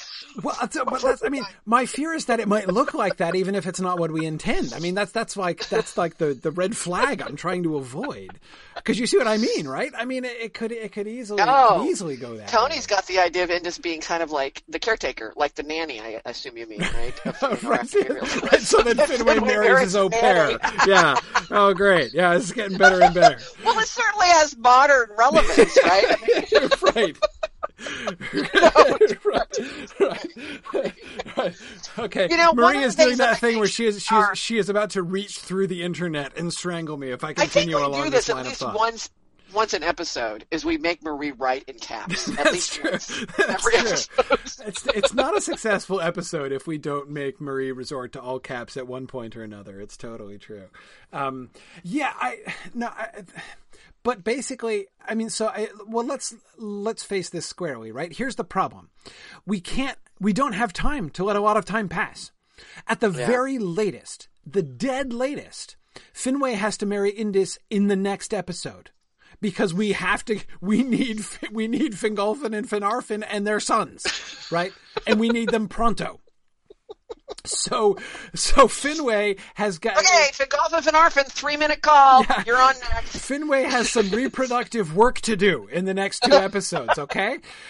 So we've got this episode in which to do, and this is where the contraction starts to terrify me, right? The contraction of time in these episodes. Yeah. We've got to do the birth of Feanor and the death of Miriam. What you're saying earlier is where the frame needs to kind of help us out, too. Yes. Right? I mean, yes. Exactly. Well, so back to your actual original thing. I aside from all of this stuff, I mean, I think we can find our way through this. I do think there is a good idea in having the Indus Muriel thing happen because we do want, like you said, story, Vanyar, we want to get to know the Vanyar more, but do we want to introduce new characters? With everything else we have to do, having it be Findus and Muriel, or Indus and somebody, would be convenient. It would be better. I mean, because it would give us the opportunity to introduce Indus. She's already somebody we have to have in the Exactly. Story. Yeah, we do have to. I mean, I almost feel like it's inescapable that it has to be Indus. And if it has to be Indus, then who else could it? I mean, we could have her have a friendship with some other random Noldo, right? Who is neither Muriel nor Finway. We got it on the other end, which is it should be Muriel because we don't want to come up with a like a random new character that we have to flesh out. So, but I think, I honestly think we could. We have to navigate it carefully, but I think we're a good group here. I'm talking the royal we. I'm looking at your names there on the question thing. Right. To navigate the rapids on that, I think it could be done. I do think a friendship between them, it could be done without it being creepy. I do think that having, okay, here's an example. You guys are going to just give me the Bronx cheer for this, but this is out of Hollywood, right? Robert Wagner, Natalie Wood, big Hollywood romance. Natalie Wood dies. Robert Wagner ended up marrying Jill St. John, which was like a friend of Natalie Wood's. Mm-hmm. And it wasn't strange, it was that she was there. In fact, the way I know the story, and I don't know if this is true or not, but she was there. She was there to be like, take care of him. She was there to listen to him. She was there to, and it kind of over time grew into a point where they ended up falling in love and getting married. So that's not creepy. I don't think that's creepy. So something along those lines. He's going to say something funny. I can hear him come. I can hear it coming. No. Well, first, I was just laughing because Marielle Gage said, "Can we please title this podcast Finway's Got Some Reproductive Work to Do?" Which, yeah. Nick Palazzo, thanks for making me feel super old. Thanks. Nick says I don't know any of these people. Yeah. Wikipedia. Look it up in Wikipedia. Well, okay, so here's the thing. One thing we could try to do. This only becomes however we do this situation, it only becomes really weird, really uncomfortable if it's very overtly sexual. Again, it's like if we see Finway, having like adulterous temptation. Yeah, exactly. If he's salivating over Indus while he's still married to Muriel, whatever her state of health, that's creepy, right? Not a good idea. We want to make sure that we're avoiding that. But I think that we can. Do we want to apply any attraction to Indus prior? I mean, do we want them to have known each other or to have there be any attraction? I mean, I'm tending to think no. I'm tending to think it's not until after Muriel's been, died that there's really any, like Finway goes, oh, hadn't thought of her or something. Yeah, I think it would be interesting to basically This is another.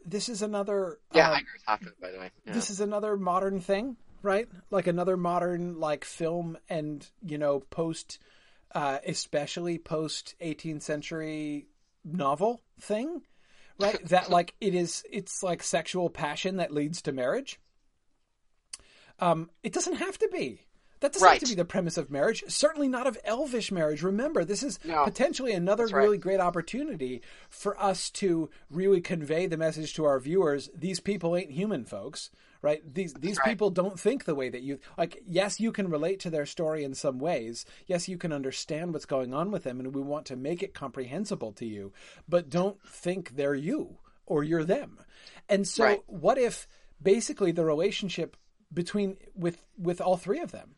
Between Finway and Muriel, between Finway and Indus, and between Indus and Muriel is just fundamentally different than we would see among humans. So it's not about sexual attraction. It's not about like, I know I'm married to Muriel, but I can't stop thinking about Indus, or like I'm grieving and now I'm gonna like, go to Indus on the rebound or what. It doesn't have to be like, we don't have to submit to that. And so in that way we could, if it seems a little bit alien, the idea of his remarriage, even the idea of like marriage with Finway being like bequeathed to Indus by Muriel, that might seem kind of weird, but actually that might be good. Like the weirdness might be good. Might be, yeah. I was gonna say something about, I mean, given it's elves, I mean, Finway, we don't have to, Finway doesn't have to be portrayed as horny, but then I thought to myself, wait a minute, he has 7 sons, so maybe Feanor does. I don't know.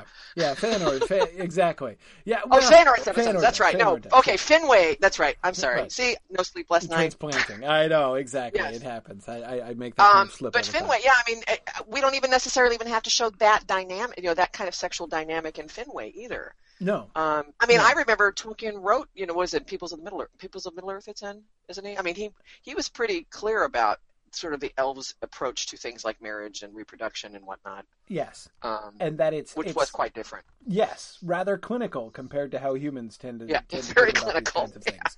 Yes. Yes. Tim Fisher makes a great point, that of course we do have the issue, we do have the issue of the rivalry between, Fingolfin and Feanor, especially from Feanor's point of view. And so Tim's question was, wouldn't then there be couldn't we have, sort of the roots to this rivalry be in the rivalry of the two wives? Tim, I actually think it's really interesting to do the contrary, basically. To have there be in my mind, it would kind of make Feanor's resentment even more interesting. Even more, yeah. If essentially what he's resisting, if it were actually his own mother's will that he's resisting, essentially. Mm-hmm. Now that makes him a little more contrary than we might want, right? We do want to make sure that Feanor's feelings are understandable, right? That he doesn't just seem like he's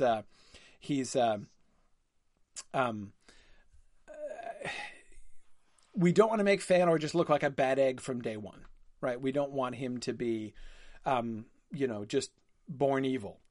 And so therefore having him be too far out of step with everybody else would be dangerous, I think. But anyway, that's an issue for next time. We're not going to get too much into Feanor's character development in this episode. That is an issue for next episode. So let's not get too distracted by that. But I don't know. I'm not 100% convinced about the Indus Muriel thing, but it's funny though. It's funny how this really big question, right? This really big this having a friendship between Indus and Muriel has these huge implications for this central story, right? The central story of Finwë and his two marriages and his children, right? And the whole history of the Noldor. And yet it has come about by a completely indirect way. It's just come about because we needed some friendship between some Vanya and some Noldo, right? And we find ourselves backed into a corner because we don't know any other Vanyar, and we don't, frankly, have time to introduce any brand new Vanya. So this may very well be how adaptation happens. Right. We may be getting insights into how some of these things actually come about. Maybe we just embrace it. Like the Dune sandworms in The Hobbit. That's how they came about. Yeah, that's my fear. My fear is that the friendship between Muriel and Indus is too much like the sandworms in The Hobbit. But anyway, we'll see. No, I don't think. I think we're safe on that score. Yeah, I hope so. So let's. Well, okay, no, we're already talking about Muriel. So let's talk about Muriel's death, or whatever it is. The fading of Muriel, the dormition of Muriel, right? Right.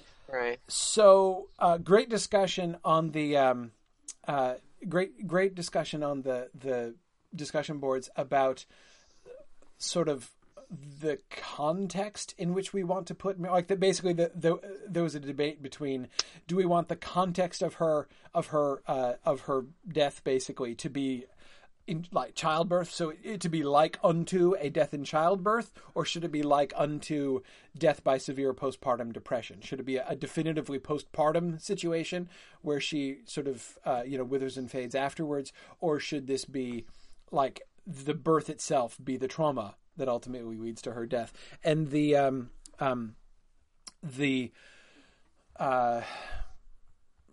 movement on the discussion board definitely seemed to be in favor of the latter, of the postpartum thing, rather than the childbirth thing. And that seems to me very right. I think we don't want it to be a traumatic thing. You could do, the thing that is the central element here, right? Why does Muriel, like, what happens to Muriel? Why does she die, right? What kills Muriel? And ultimately, it's a spiritual thing, right? She put too much of herself into Feanor. Feanor took like too much of her spirit, and she didn't have enough to go on with. She's right. dying of grief, except she's not grieving, right? I mean, it's kind of ironic, right? That like the first death in Valinor is caused by grief, which seems like an oxymoron, right? It seems like a complete paradox. I mean, how could you die of grief if nobody had died? But exactly, Robert Brown says, I have given fire to the Noldor. I have kept no fire for myself. That's exactly it. That's exactly it. That is the cause of death or whatever of Miriel. So, also, it gives us a chance to have young baby Feanor, toddler Feanor, child Feanor. I love that mother. idea. I forget who brought that up. Was it Philip who brought that up on the discussion board? Might have been. Of somebody just mentioned it now. Feanor being mentioned it. Feanor being I think it was Phil. Old enough to remember his mom, basically. Right. To have one of his earliest memories being sitting by his mother's bedside as she fades away, going to Lorien to visit her, right? It was Hakon. Now, if we go with this, by the way, if we go with the Indus Miriel thing, by the way, that means Feanor will know Indus. And which actually isn't a bad thing. Maybe not right away, I mean, he's a friend, she's a friend of mine, but when she takes his mom's place, I think he could have, like, almost betray, feel like a sense of betrayal. Feel betrayed. Yeah. Well, don't kids always feel betrayed by their parents' remarriage? Right? I mean, that's absolutely. And in this case, somebody they actually knows, that was his mother's friend. I mean, he could have a whole thing about that, because he knows his mom, but he never got to know her, right? I mean, he never really. And he doesn't understand. Understand. And if we do the Miriel wanting to have, take care, he wouldn't understand all that because he'd be too young. So which then would set the stage for him to also horribly resent Indus's children. Right. Exactly.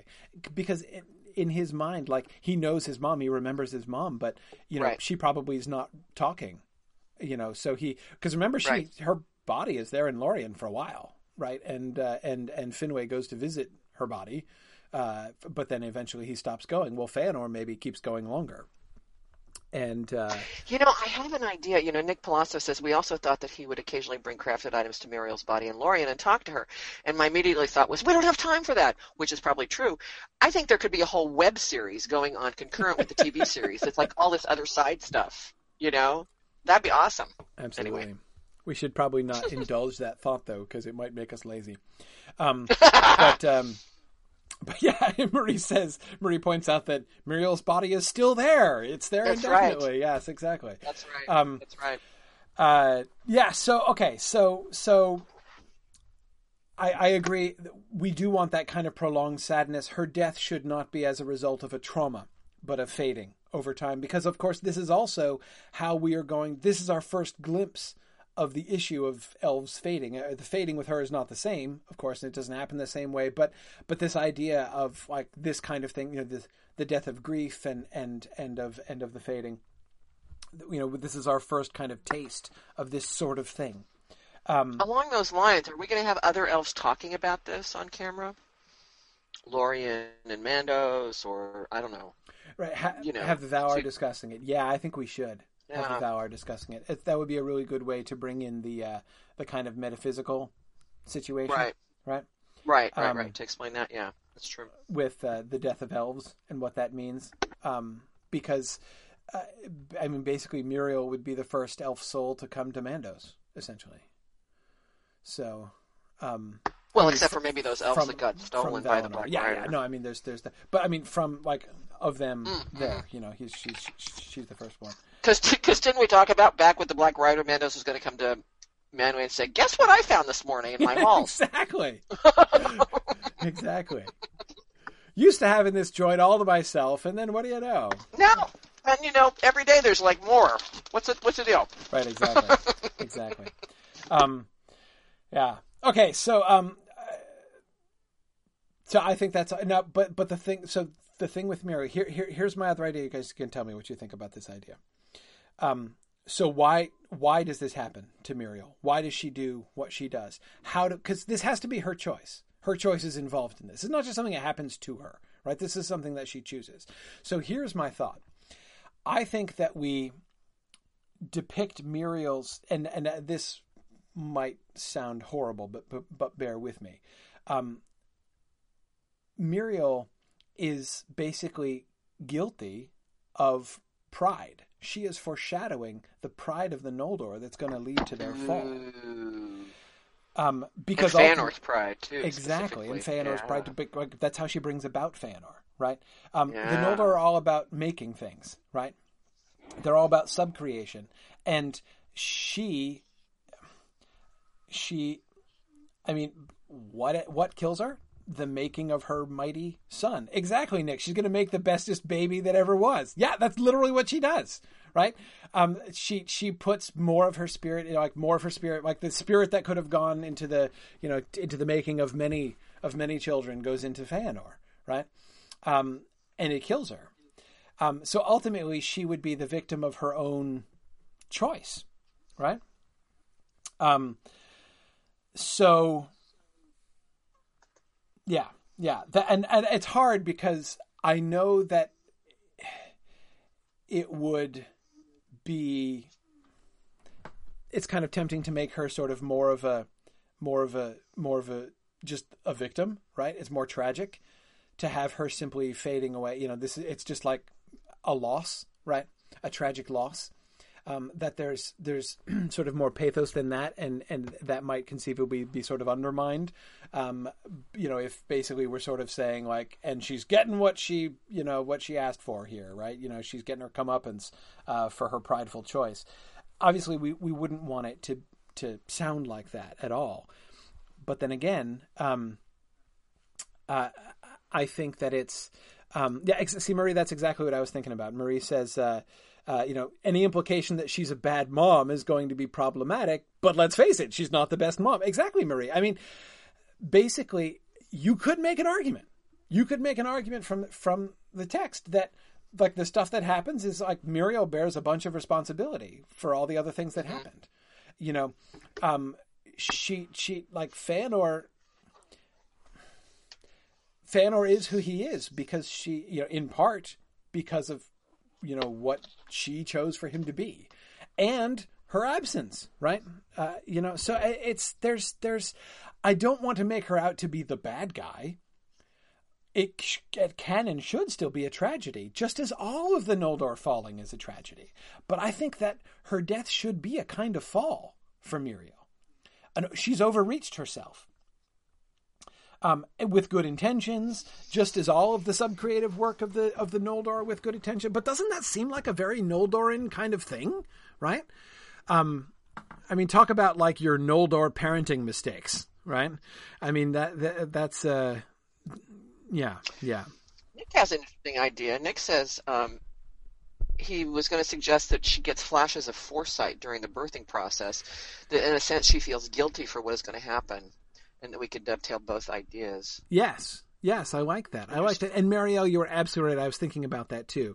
That we have to, that if we establish some kind of connection, like if we are using something like postpartum depression as even as sort of a metaphor for what she's going through, to then imply that it's her own fault would be really truly horrible. And so you're absolutely right, Marielle, that we have to be super super careful about that.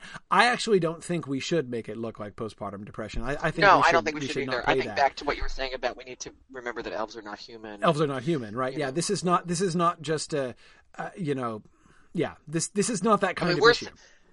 We're saying postpartum to delineate between it and having her die in the birthing process, but right, yeah.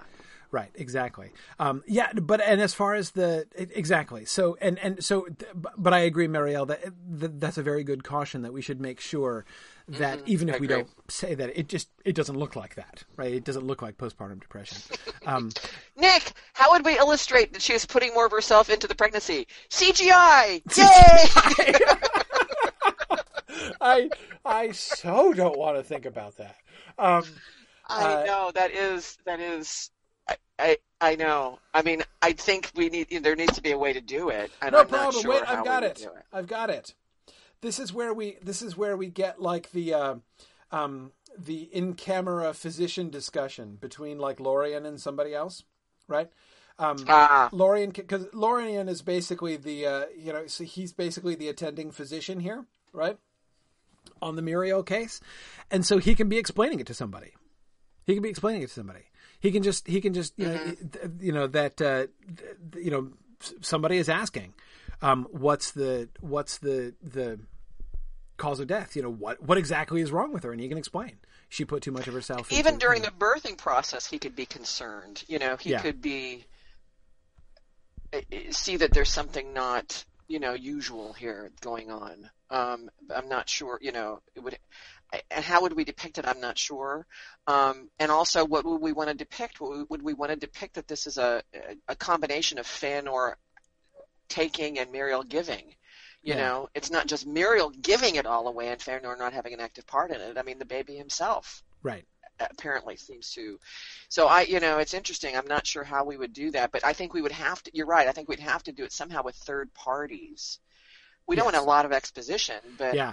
Well, I don't really want to show the birthing process because I always thought elves just kind of went, "Ooh," and that'd be a baby. Yeah, it is actually, I think, a really good question. Given the physiological difference with elves, right? They don't get sick. They don't. I mean, their bodies are different. I actually think it is an open, obviously an unanswerable question, but it is to me an open question. Do elves experience pain in childbirth? I don't know. Maybe not. They might not. I don't know. Yeah, I mean, I would be. And if they do, they may not even show it. I mean, yeah, who knows? Exactly. I mean, I don't think you're going to have, an elven woman grabbing her husband saying, you did this to me, you son of a bitch. Exactly. Yeah. No, I don't. Exactly. I don't think so. I mean, remember that Tolkien does talk about like the power of the elves to endure suffering, right? So even if it does hurt, yeah, I would think the experience would be different and would certainly look different. It would not look. But I agree. We don't want to be in the L&D room, with me. I don't think we want to have a commentary about that. We can draw a veil over that. And let, absolutely.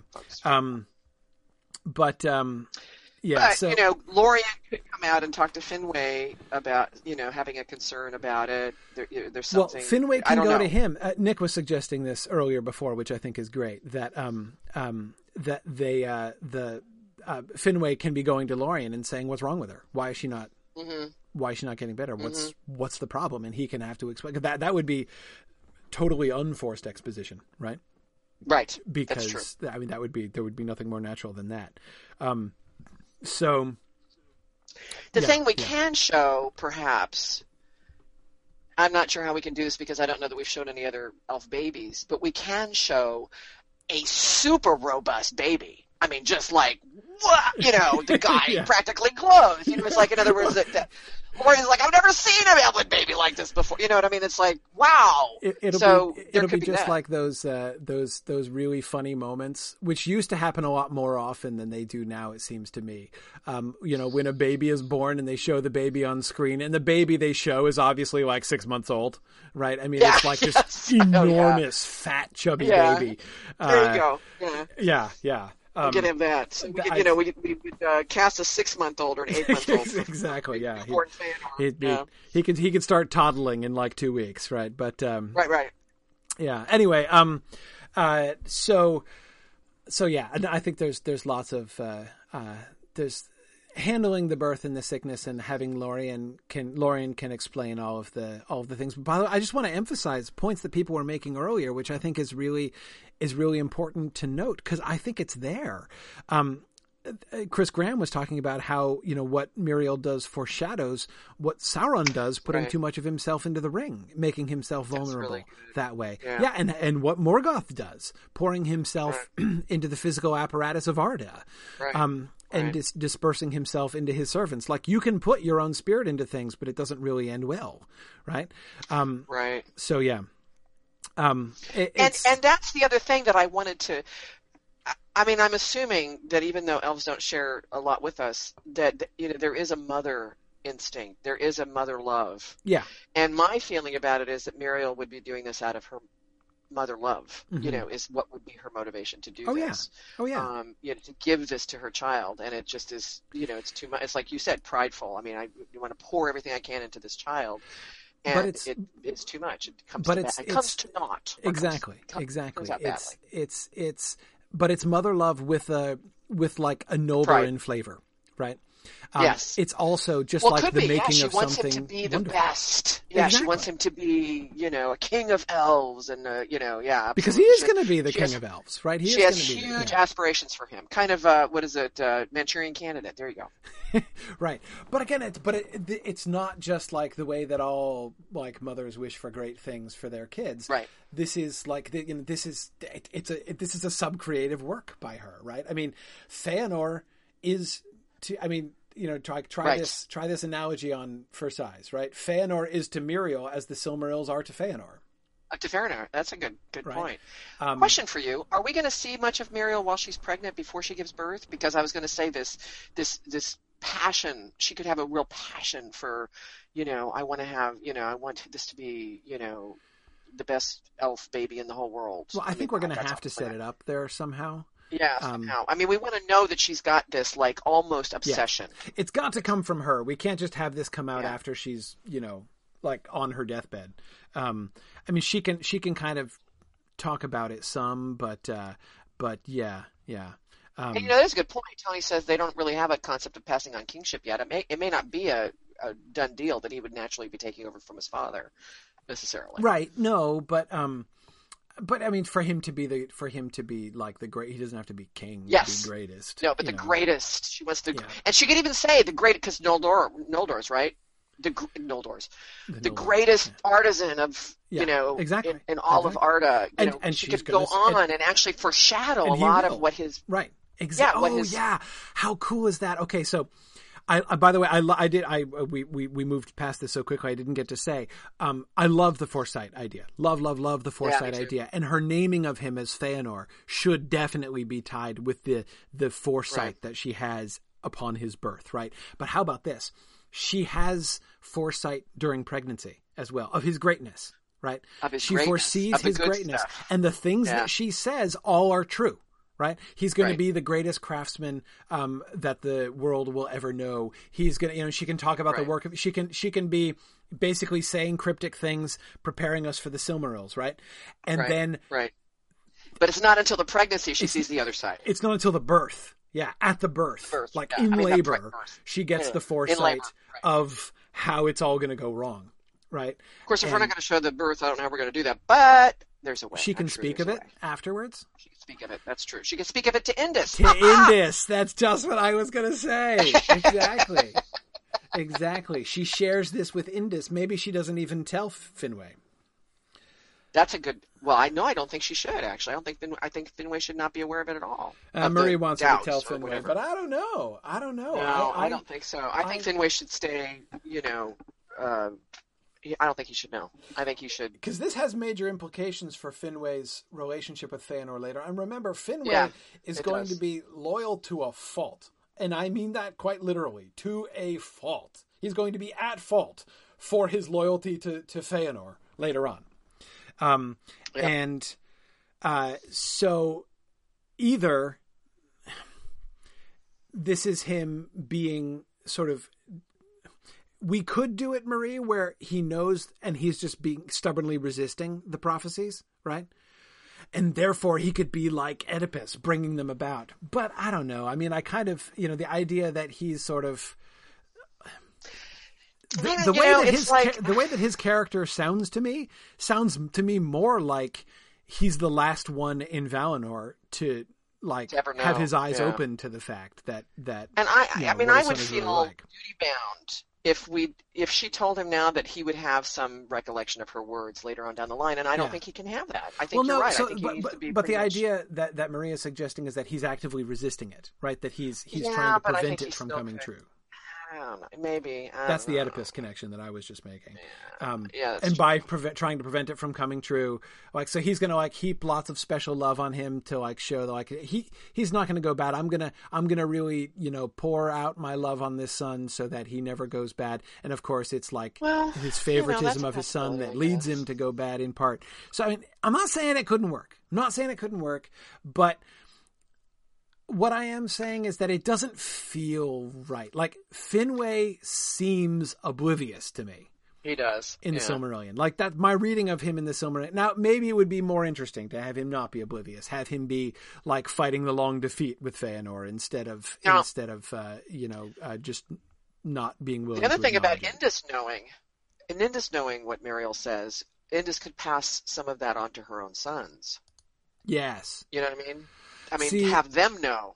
Have them hear from their the more mother. we talk about this, the more I am coming to love this idea of Muriel and Indus's relationship, because Fingolfin and Finarfin have a much more positive, like from their mother, they would have learned love and respect for Muriel and her son. Right. And if anything, there would be almost a pity mingled with their love for Feanor, with their respect for Feanor, which he would probably misunderstand and resent, right? Totally. But also, I don't think she would tell her sons. You're right, because she would not tell her sons this downside until much later, when signs are starting to show. She would because she would feel she would not share that bad stuff with her sons just out of the blue. Yeah. But when later on down the line stuff's happening, she's like, "Oh, I think I need to tell you this," or something. Right, exactly. Yeah, Nick says Indus could be desperately trying to save Feanor, but he just takes it as patronizing. Exactly. Yes. But no. So, Mariel, the idea is not that Fingolfin and Finarfin would be suspicious of him before he's deserved it, but the other way around. That exactly Indus would be totally pro Feanor for Muriel's sake. Right. She would be wanting that way too. Exactly. She would be wanting to. So they would learn from their mother love and respect and pity for Feanor, for his situation, and that itself would rankle with him. I see. The more we work this out, the more I like the idea. As long as we can get past the potentially creepy sexual dynamics of the initial thing, if we can navigate those shoals, I think then this could really work. That could really because I mean I love the footing that puts Fingolfin and Feanor towards. Boy, and it sure makes everything else later so much more tragic. Yeah, so exactly. Much more tragic. And the tragedy of the fight of the fallout between the group of especially Fingolfin and Feanor. Mm-hmm. Yeah. But you're right. I mean, I think Finwë is like just in denial, pretty much. See, that's kind of how I would want to play him. But again, the question is does he know about it and is in denial of it, or is he ignorant of it and won't face it even when other people can see it? It kind of depends. Yeah, because I mean that really is the thing, right? Either he's in denial. Well, here's another piece of the tragedy. I mean, Muriel could tell Indus and make her promise not to tell Finwë. I don't want to tell Finwë. Please don't. It's like make him promise, which is a tragedy in itself. Because if Finwë had known, perhaps something could have, maybe something could have been done. Maybe. But, so I don't know. I'm kind of. I don't know. That might get a little too cliche. I'm kind of coming around to the other point of view. Like, I guess if he does know and he's trying to thwart it, but his attempts to thwart it are, in fact, helping to bring it about, that is kind of a stronger story. Really? I mean, the other thing for me is that I just think, Finwë not knowing puts him solidly in Feanor's camp 100% of the time. Yes. He discounts any signs because he has no foreknowledge. He's not been told anything. So he's not aware to look for any kind of signs. And so he is misguidedly like 100% Feanor the whole time, which is tragic. Yeah. Because if he had known, he might have, if he's told this, I just can't see it not coming, even if he's in denial, even if he pushes it away and doesn't want to know about it. We're talking thousands of years here, right? I mean, eventually her words are going to come back to him or he's going to think about it. I just think Feanor needs to be blindly for Feanor, and I think it needs to be another result of maybe Muriel's pride, if you will, of don't tell Finwë. Don't tell Finwë I had these visions. Right. Yeah, I mean, it would be a final bad choice that she'd be making, right? To conceal these the foresight that she had. So I don't know. I mean, I do see the other side as well. I just think this. Right. Well, exactly. Maria says that Finwë knows Feanor really well. It doesn't take foresight to notice his pride. Well, exactly. But Yeah, he knows, but he's his son, right? Right. I mean, There's going to be a blind spot there. yeah, truth is, parents can know their children really well and be completely oblivious to their bad traits that are perfectly obvious to everybody else. Or have explanations for it. Yeah. There's always he lost his mother young kind of explanation. Right. Yeah. He's had a lot to deal with in his life. He really means one. This is a lot. We've thrown out some pretty major ideas here with not only this but the whole Indus Muriel Finwë thing.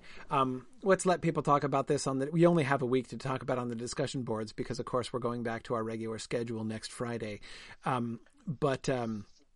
But anyway, so we'll give you guys some. We'll probably come back to this at the beginning of next time, and it's not a bad way to transit. We're going to need to do, Feanor grows up and makes the Silmarils next time anyhow. So this is a great tee-up for what we're going to be announcing as the auction on Monday. I do believe. It's true. That's true. Ooh, I'm bad. True. Foreshadowing. Yeah. Interesting.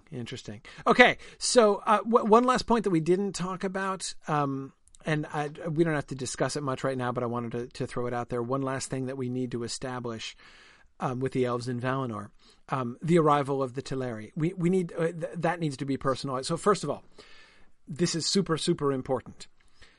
The Noldor's excitement when the Teleri arrive has to be a big deal, right? The friendship between the Noldor and the Teleri has to be a major focus, right? They get all excited. They build Aqualande for them. And all of those things which get quoted right before the kinslaying, that needs to happen, right? The swearing of friendship and we shall grow in beauty side by side and all that stuff that happens. This is the episode for that, right? When they arrive in their ships. And I'd like to personalize that again. I think we need to have characters as a point of contact for that. The obvious connection, of course, between the Noldor and the Teleri is Olwe's daughter, marrying Finarfin. But we don't have Finarfin yet. Finarfin is still an ovum at this point. So, we can't do that. So but really, if I'm remembering correctly, we're out of characters. All we have is Olwe, right? He's the last named character we have among the Teleri landing so far until we get a daughter for him and we get a husband for her eventually, who has not yet been begotten. So, so it's got to be Olwe, right? So if Olwe's going to die, who's he friends with? Well, see, again, we don't have. Again, we need in order for that to really. The only Noldor we have is Finwë, isn't it? Do we have any other Noldor other than Muriel? No, Robert, we're not putting in Elmo. I said that's not happening. Yeah. Now, Mockton, that's a really great possibility, Nick. Mockton the Smith, the guy whose daughter Feanor is going to go on to marry. He is another Noldor of this generation that we have available to us. He doesn't seem like the most obvious, close buddy of Olwe here. But I hate to add another character. I hate to add a Tauriel. We are going to need Mockton at some point. I mean, having him teach Feanor. We don't have to. No, that's fine. No, I'm good with adding him. I mean, coming up with something out of somebody completely new. Tauriel. I mean, I would rather go with him than to just come up with somebody. I do think that would be, because with Indus, I mean, we're going to be coming back to him at some point, so not a bad thing to have him. Right, and establishing him as the Master Smith. Right, so that when Feanor learns from him, I mean, this would seem to be that. Yeah, I mean, this is kind of the 11th hour to introduce him, really, honestly. Kind of, yeah. Because I think it is probably not a bad idea to have him be with Olwe, because that way we don't have to explain, or he doesn't suddenly just pop up out of nowhere when Feanor goes to apprentice. Right. Yeah, Nick says they introduced him in episode 4 by name. Nick, Oh, did he come up in episode okay. 4 by name? Now that was the Lenway episode, wasn't it? Wasn't it the Lenway episode? And the wasn't it the episode 4 was the Lenway and the Elway goes AWOL episode, right? Okay, all right. So introduce Mactan there. Certainly, I mean, that's the thing. Any of these elves that we want to introduce, we can always retrofit them back into Cuiviénen, right? I mean, we can always have them standing around. We wouldn't have to introduce them by name. They don't even have to get lines, but we can visually introduce them earlier on. Right. So that's not a big issue. But okay, so right. So if we've got Mactan, we could do that, and then have him working with showing the smithcraft of the Noldor he can be involved in putting up towers and and they're making their ships, right? So the swan ships of Alquilande are being made, and the beautiful towers and quays of Alquilande, which are going to be basically they're creating the set that the kinslaying is going to happen on, as the act of their sort of union, right? That's kind of lovely. Let's get together and build the harbor of Alquilande, right? Which is where the kinslaying will happen. So that's kind of cool. Okay. That's kind of cool. All right. It is cool. It's cool. It's not in the sense that it's fun, but it's cool to, remember, you have to have in a sad way, right? Like with trying to maximize the impact of the tragedy that we get in the Silmarillion. Yeah. Like that's what's cool in Silmarillion designing world, right? Okay. All right. Yeah. Exactly. So excellent. It would be so much fun to have Christopher Tolkien in the conversation. Well, maybe not. I was just thinking, I just tend to think that he would maybe enjoy the fact that we're like honoring the book. Yeah, but see, maybe, I don't know. See, this is the thing. The impression that I get from Christopher, and I don't know if he has it and restrains it or if he doesn't have it, but coming back in full circle, which is just as well because it's time to end, coming back to what I started the episode talking about Critfic and the way that Tolkien invested himself imaginatively in the works that he discussed. Christopher Tolkien's role as, critic and editor of his father's work is diametrically opposite, right? Christopher Tolkien withholds himself very actively from making any kind of imaginative investment, right? I mean, he doesn't do it that much at all. And especially in his editorial process in the history of Middle-earth, he, doesn't go there. I'm not saying in his editing of the Silmarillion he doesn't go there. He does have to add stuff and make choices and do things in the text of the Silmarillion. That's true. But what I'm saying is when he's when he's doing scholarship, he switches that off. Just switches it off. Yeah, he does. That's right. In his commentary on the history of Middle-earth. Yeah. So again, I don't know whether it's that he just this is just a way in which Christopher is totally unlike his dad, or whether he is like his dad and he's just really, really disciplined. Yeah, disciplined in suppressing it. And Karita, you're certainly right that being an editor and being an adapter are very different, but again, he had to make choices, though. He definitely had to make. He does, and he does that. But again, he doesn't seem to me, even in the Silmarillion. I mean, even when I look at it, and this came up when we were doing the Lost Road with the Mythgard Academy. There are two examples that we've in the Mythgard Academy discussions of the history of Middle-earth stuff. There are two examples so far where we see essentially the final version, practically the final text of the published Silmarillion in one place or another. In the Shaping of Middle-earth, we saw it with the Fall of Gondolin. In the Lost Road texts, the Quenta Silmarillion, the 1937 Quenta Silmarillion, we see it with the story of Luthien and Beren. The published account of Luthien and Beren is based almost entirely on the stuff that is in the Lost Road and that he talks about there. So so much so that he doesn't even give the text of the writings that Tolkien did in 1937. He just says, it is the published Silmarillion text except for these bits. And then he goes through and gives the bits that are different. Okay. And in those moments that we've studied, in the course, as far as we've gotten in the History of Middle-earth series, when we see where the final text came from, he's not doing much of what I don't think. If the situations were reversed, if his dad were editing the work of somebody else, right? And if his father were producing the published Silmarillion from the writings of a different author in the same way that Christopher Tolkien did of his, I don't think that J.R.R. was constitutionally capable of doing what Christopher Tolkien did. I mean, Christopher Tolkien just kind of puts it together and constructs it, and you can see he makes some choices. Christopher makes some choices, and I talked about some of the places where he just did his own thing. But I think exactly, Nick, he wouldn't have been able to help himself. There would have been more of his own creative energy in it. It's just who he was. It's how he did. Again, it's not just because he was more creative than his son. It's how he did scholarship, right? You can see it in the Beowulf, right? There's more of his own creative energy in his translation of Beowulf than I think Christopher Tolkien would do if Christopher Tolkien were translating Beowulf, right?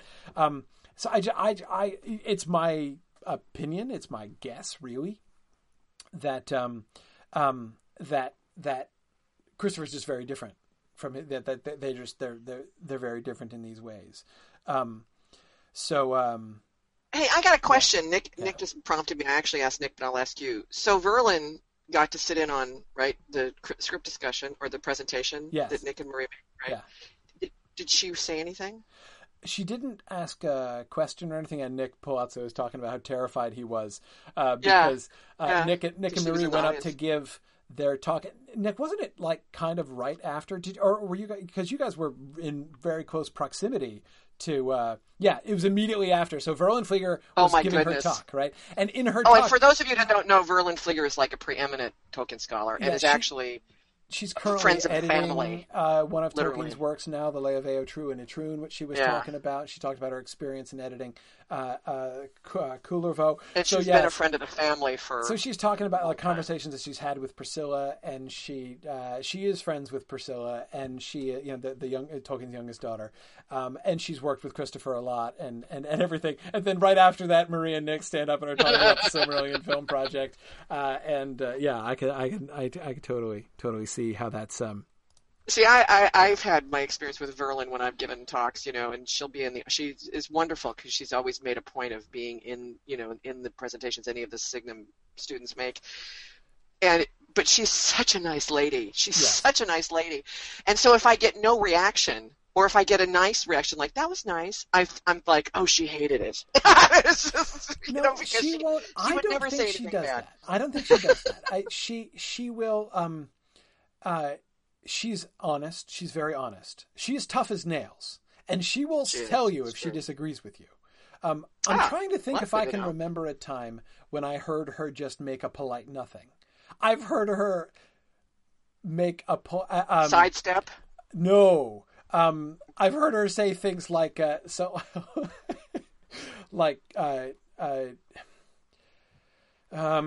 when she'll say something like, basically when she's politely expressing her firm disagreement with what you just said, but not pursuing it, right? She's not going to be mean about it, right? She's not going to drag you out onto the mat.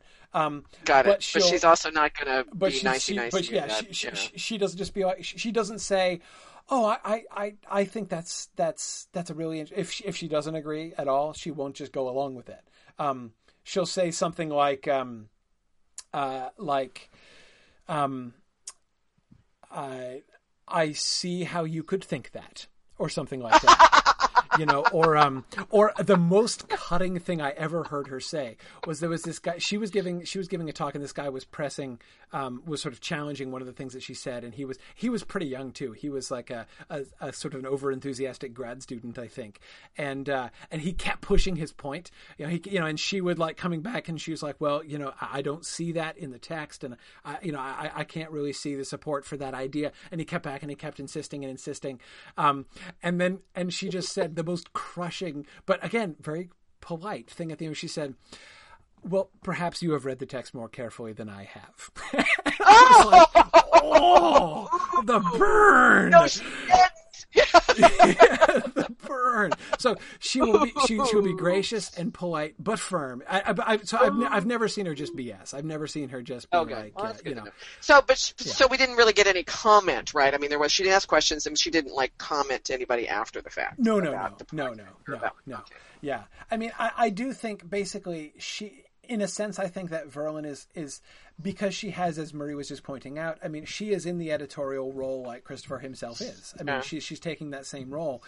Her training, essentially, because of that, has been to kind of be as hands-off with it as possible. So I do think that the Silmarillion film... I have a fantasy that she's on a phone with Christopher at some point and says, and by the way, you know, you might like to know this, that there's a group doing this, and it's actually kind of interesting. That would be awesome. Awesome. Or absolutely. Exactly. I was going to say, I don't even need to look at the comments. I know what Nick Palazzo is saying right now. Right? It's like, yes. No, Nick Palazzo just broken out into a cold sweat. Yeah. No. But yeah, no, Marie, exactly. I think that it's not up her alley. This is not up her. This is just not how she thinks. This is not how she's trained herself to think about Tolkien, essentially. Yeah, you're right. I mean, and you're right. I mean, I don't think adaptation is her thing either. I mean, even if you know the movies had been wildly wonderful. I don't think it's her thing. I mean, I remember she and I had a talk about that, about the Lord of the Rings movies. She was not horrible about it. She just was kind of like, it wasn't her thing. Yeah, exactly. That's always been my experience with her, too. She just doesn't engage with the films much. She doesn't like them, but she doesn't dislike them in a, like, I passionately hate the movies. We're talking about the Lord of the Rings films, by the way, guys. We're not talking about the Hobbit films. Not just the Hobbit films.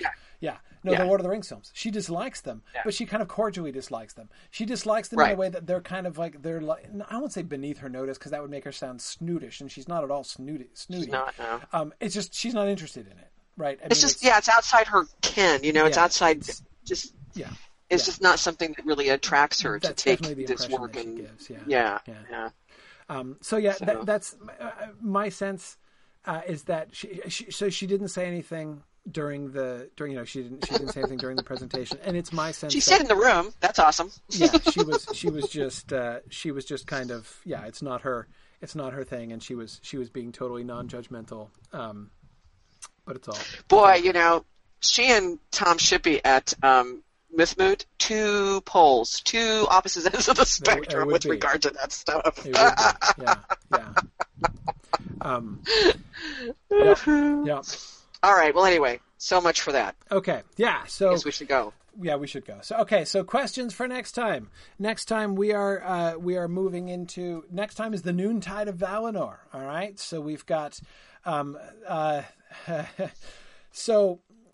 You know that chapter of Eldamar and the Princes of the Eldalier? Yeah, that's next time. Okay, so we've got to introduce Fingolfin, Finarfin, and their kids next time, because we're in that generation, right? We've got to have it. I think that's got to happen, right? So my question: how do we introduce all the new minor? You know, which minor characters do we really need, and how do we introduce them for next time? Okay. That's question number one. Question number two. What emphasis do we want to give on the early depiction of Feanor? We've talked about this a little bit today. I want to continue that conversation next time. How do we do, because remember, we've got a lot of Feanor ground to cover. The episode after this is going to be the Unchaining of Melkor, right? So we've got to get him through the Silmaril. So he's got to grow up. He's got to invent his alphabet. He's got to get married. He's got to learn craftsmanship from Mactan. He's got to make the Silmaril. So all that stuff needs to happen, right? And we've got to develop his relationship with Fingolfin and his relationship with his dad and all that stuff, right? Okay, so how are we going to do Feanor through all these things? How is his character going to be? How is it going to progress? So Finwë and Indis. I was going to ask a question about Finwë and Indis, but we surprisingly, to me, kind of answered this question actually today. So never mind about that question. But again, we'll come back to it anyway because it's going to be relevant. So let's plan to return to the Finwë Indis Muriel thing. So just to reiterate the questions that we asked before, what do you guys think about the Muriel Indis relationship? and the handling of that. Any suggestions or concerns, or do you love it? Do you hate it? And then secondly, the Finwë and Feanor relationship. How are we gonna handle that, especially as regard to that question of how much does he know? How much is he in denial, and how much is he again? How do we handle his relationship with his son? And then my last question: what about the bad guys? We talked about this whole story with Sauron and his posse and Gothmog and the Orc Project and everything. We're going to leave that behind. We're going to return to that. If so, when? Just want to throw that out there for I'm not saying we have to work it in next time. Goodness knows we have enough else to cover next time.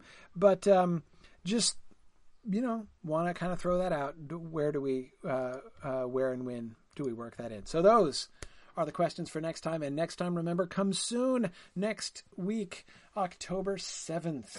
Friday, That's right. October 7th is our This time. is a makeup today, so next week is back to our usual time. Yeah, I will. I will say it is not at all certain. There's a non-zero chance I may end up having to reschedule next week. Oy again. vey. Oy vey. I know, but at least it would. Dave and I'll do it. We'll see. I don't know for sure. That'll last. I don't know. 15 my minutes. in-laws are coming into town, and so I don't know what my Friday morning is going to look like. But I think actually my Friday morning is going to be okay, so it should be fine. But this is work. I know. You have to do work. I know. Yeah, it's a little hard to convince my mother-in-law that sitting around and talking about this stuff is a real job. But anyway. Well, it's like tell her you're teaching a class. She doesn't have to know the difference. Exactly. That's usually how I handle that. If I went into too much detail, they would never take me seriously. Not that they do, but anyway. I was going to say, do they actually take you exactly. seriously? Exactly.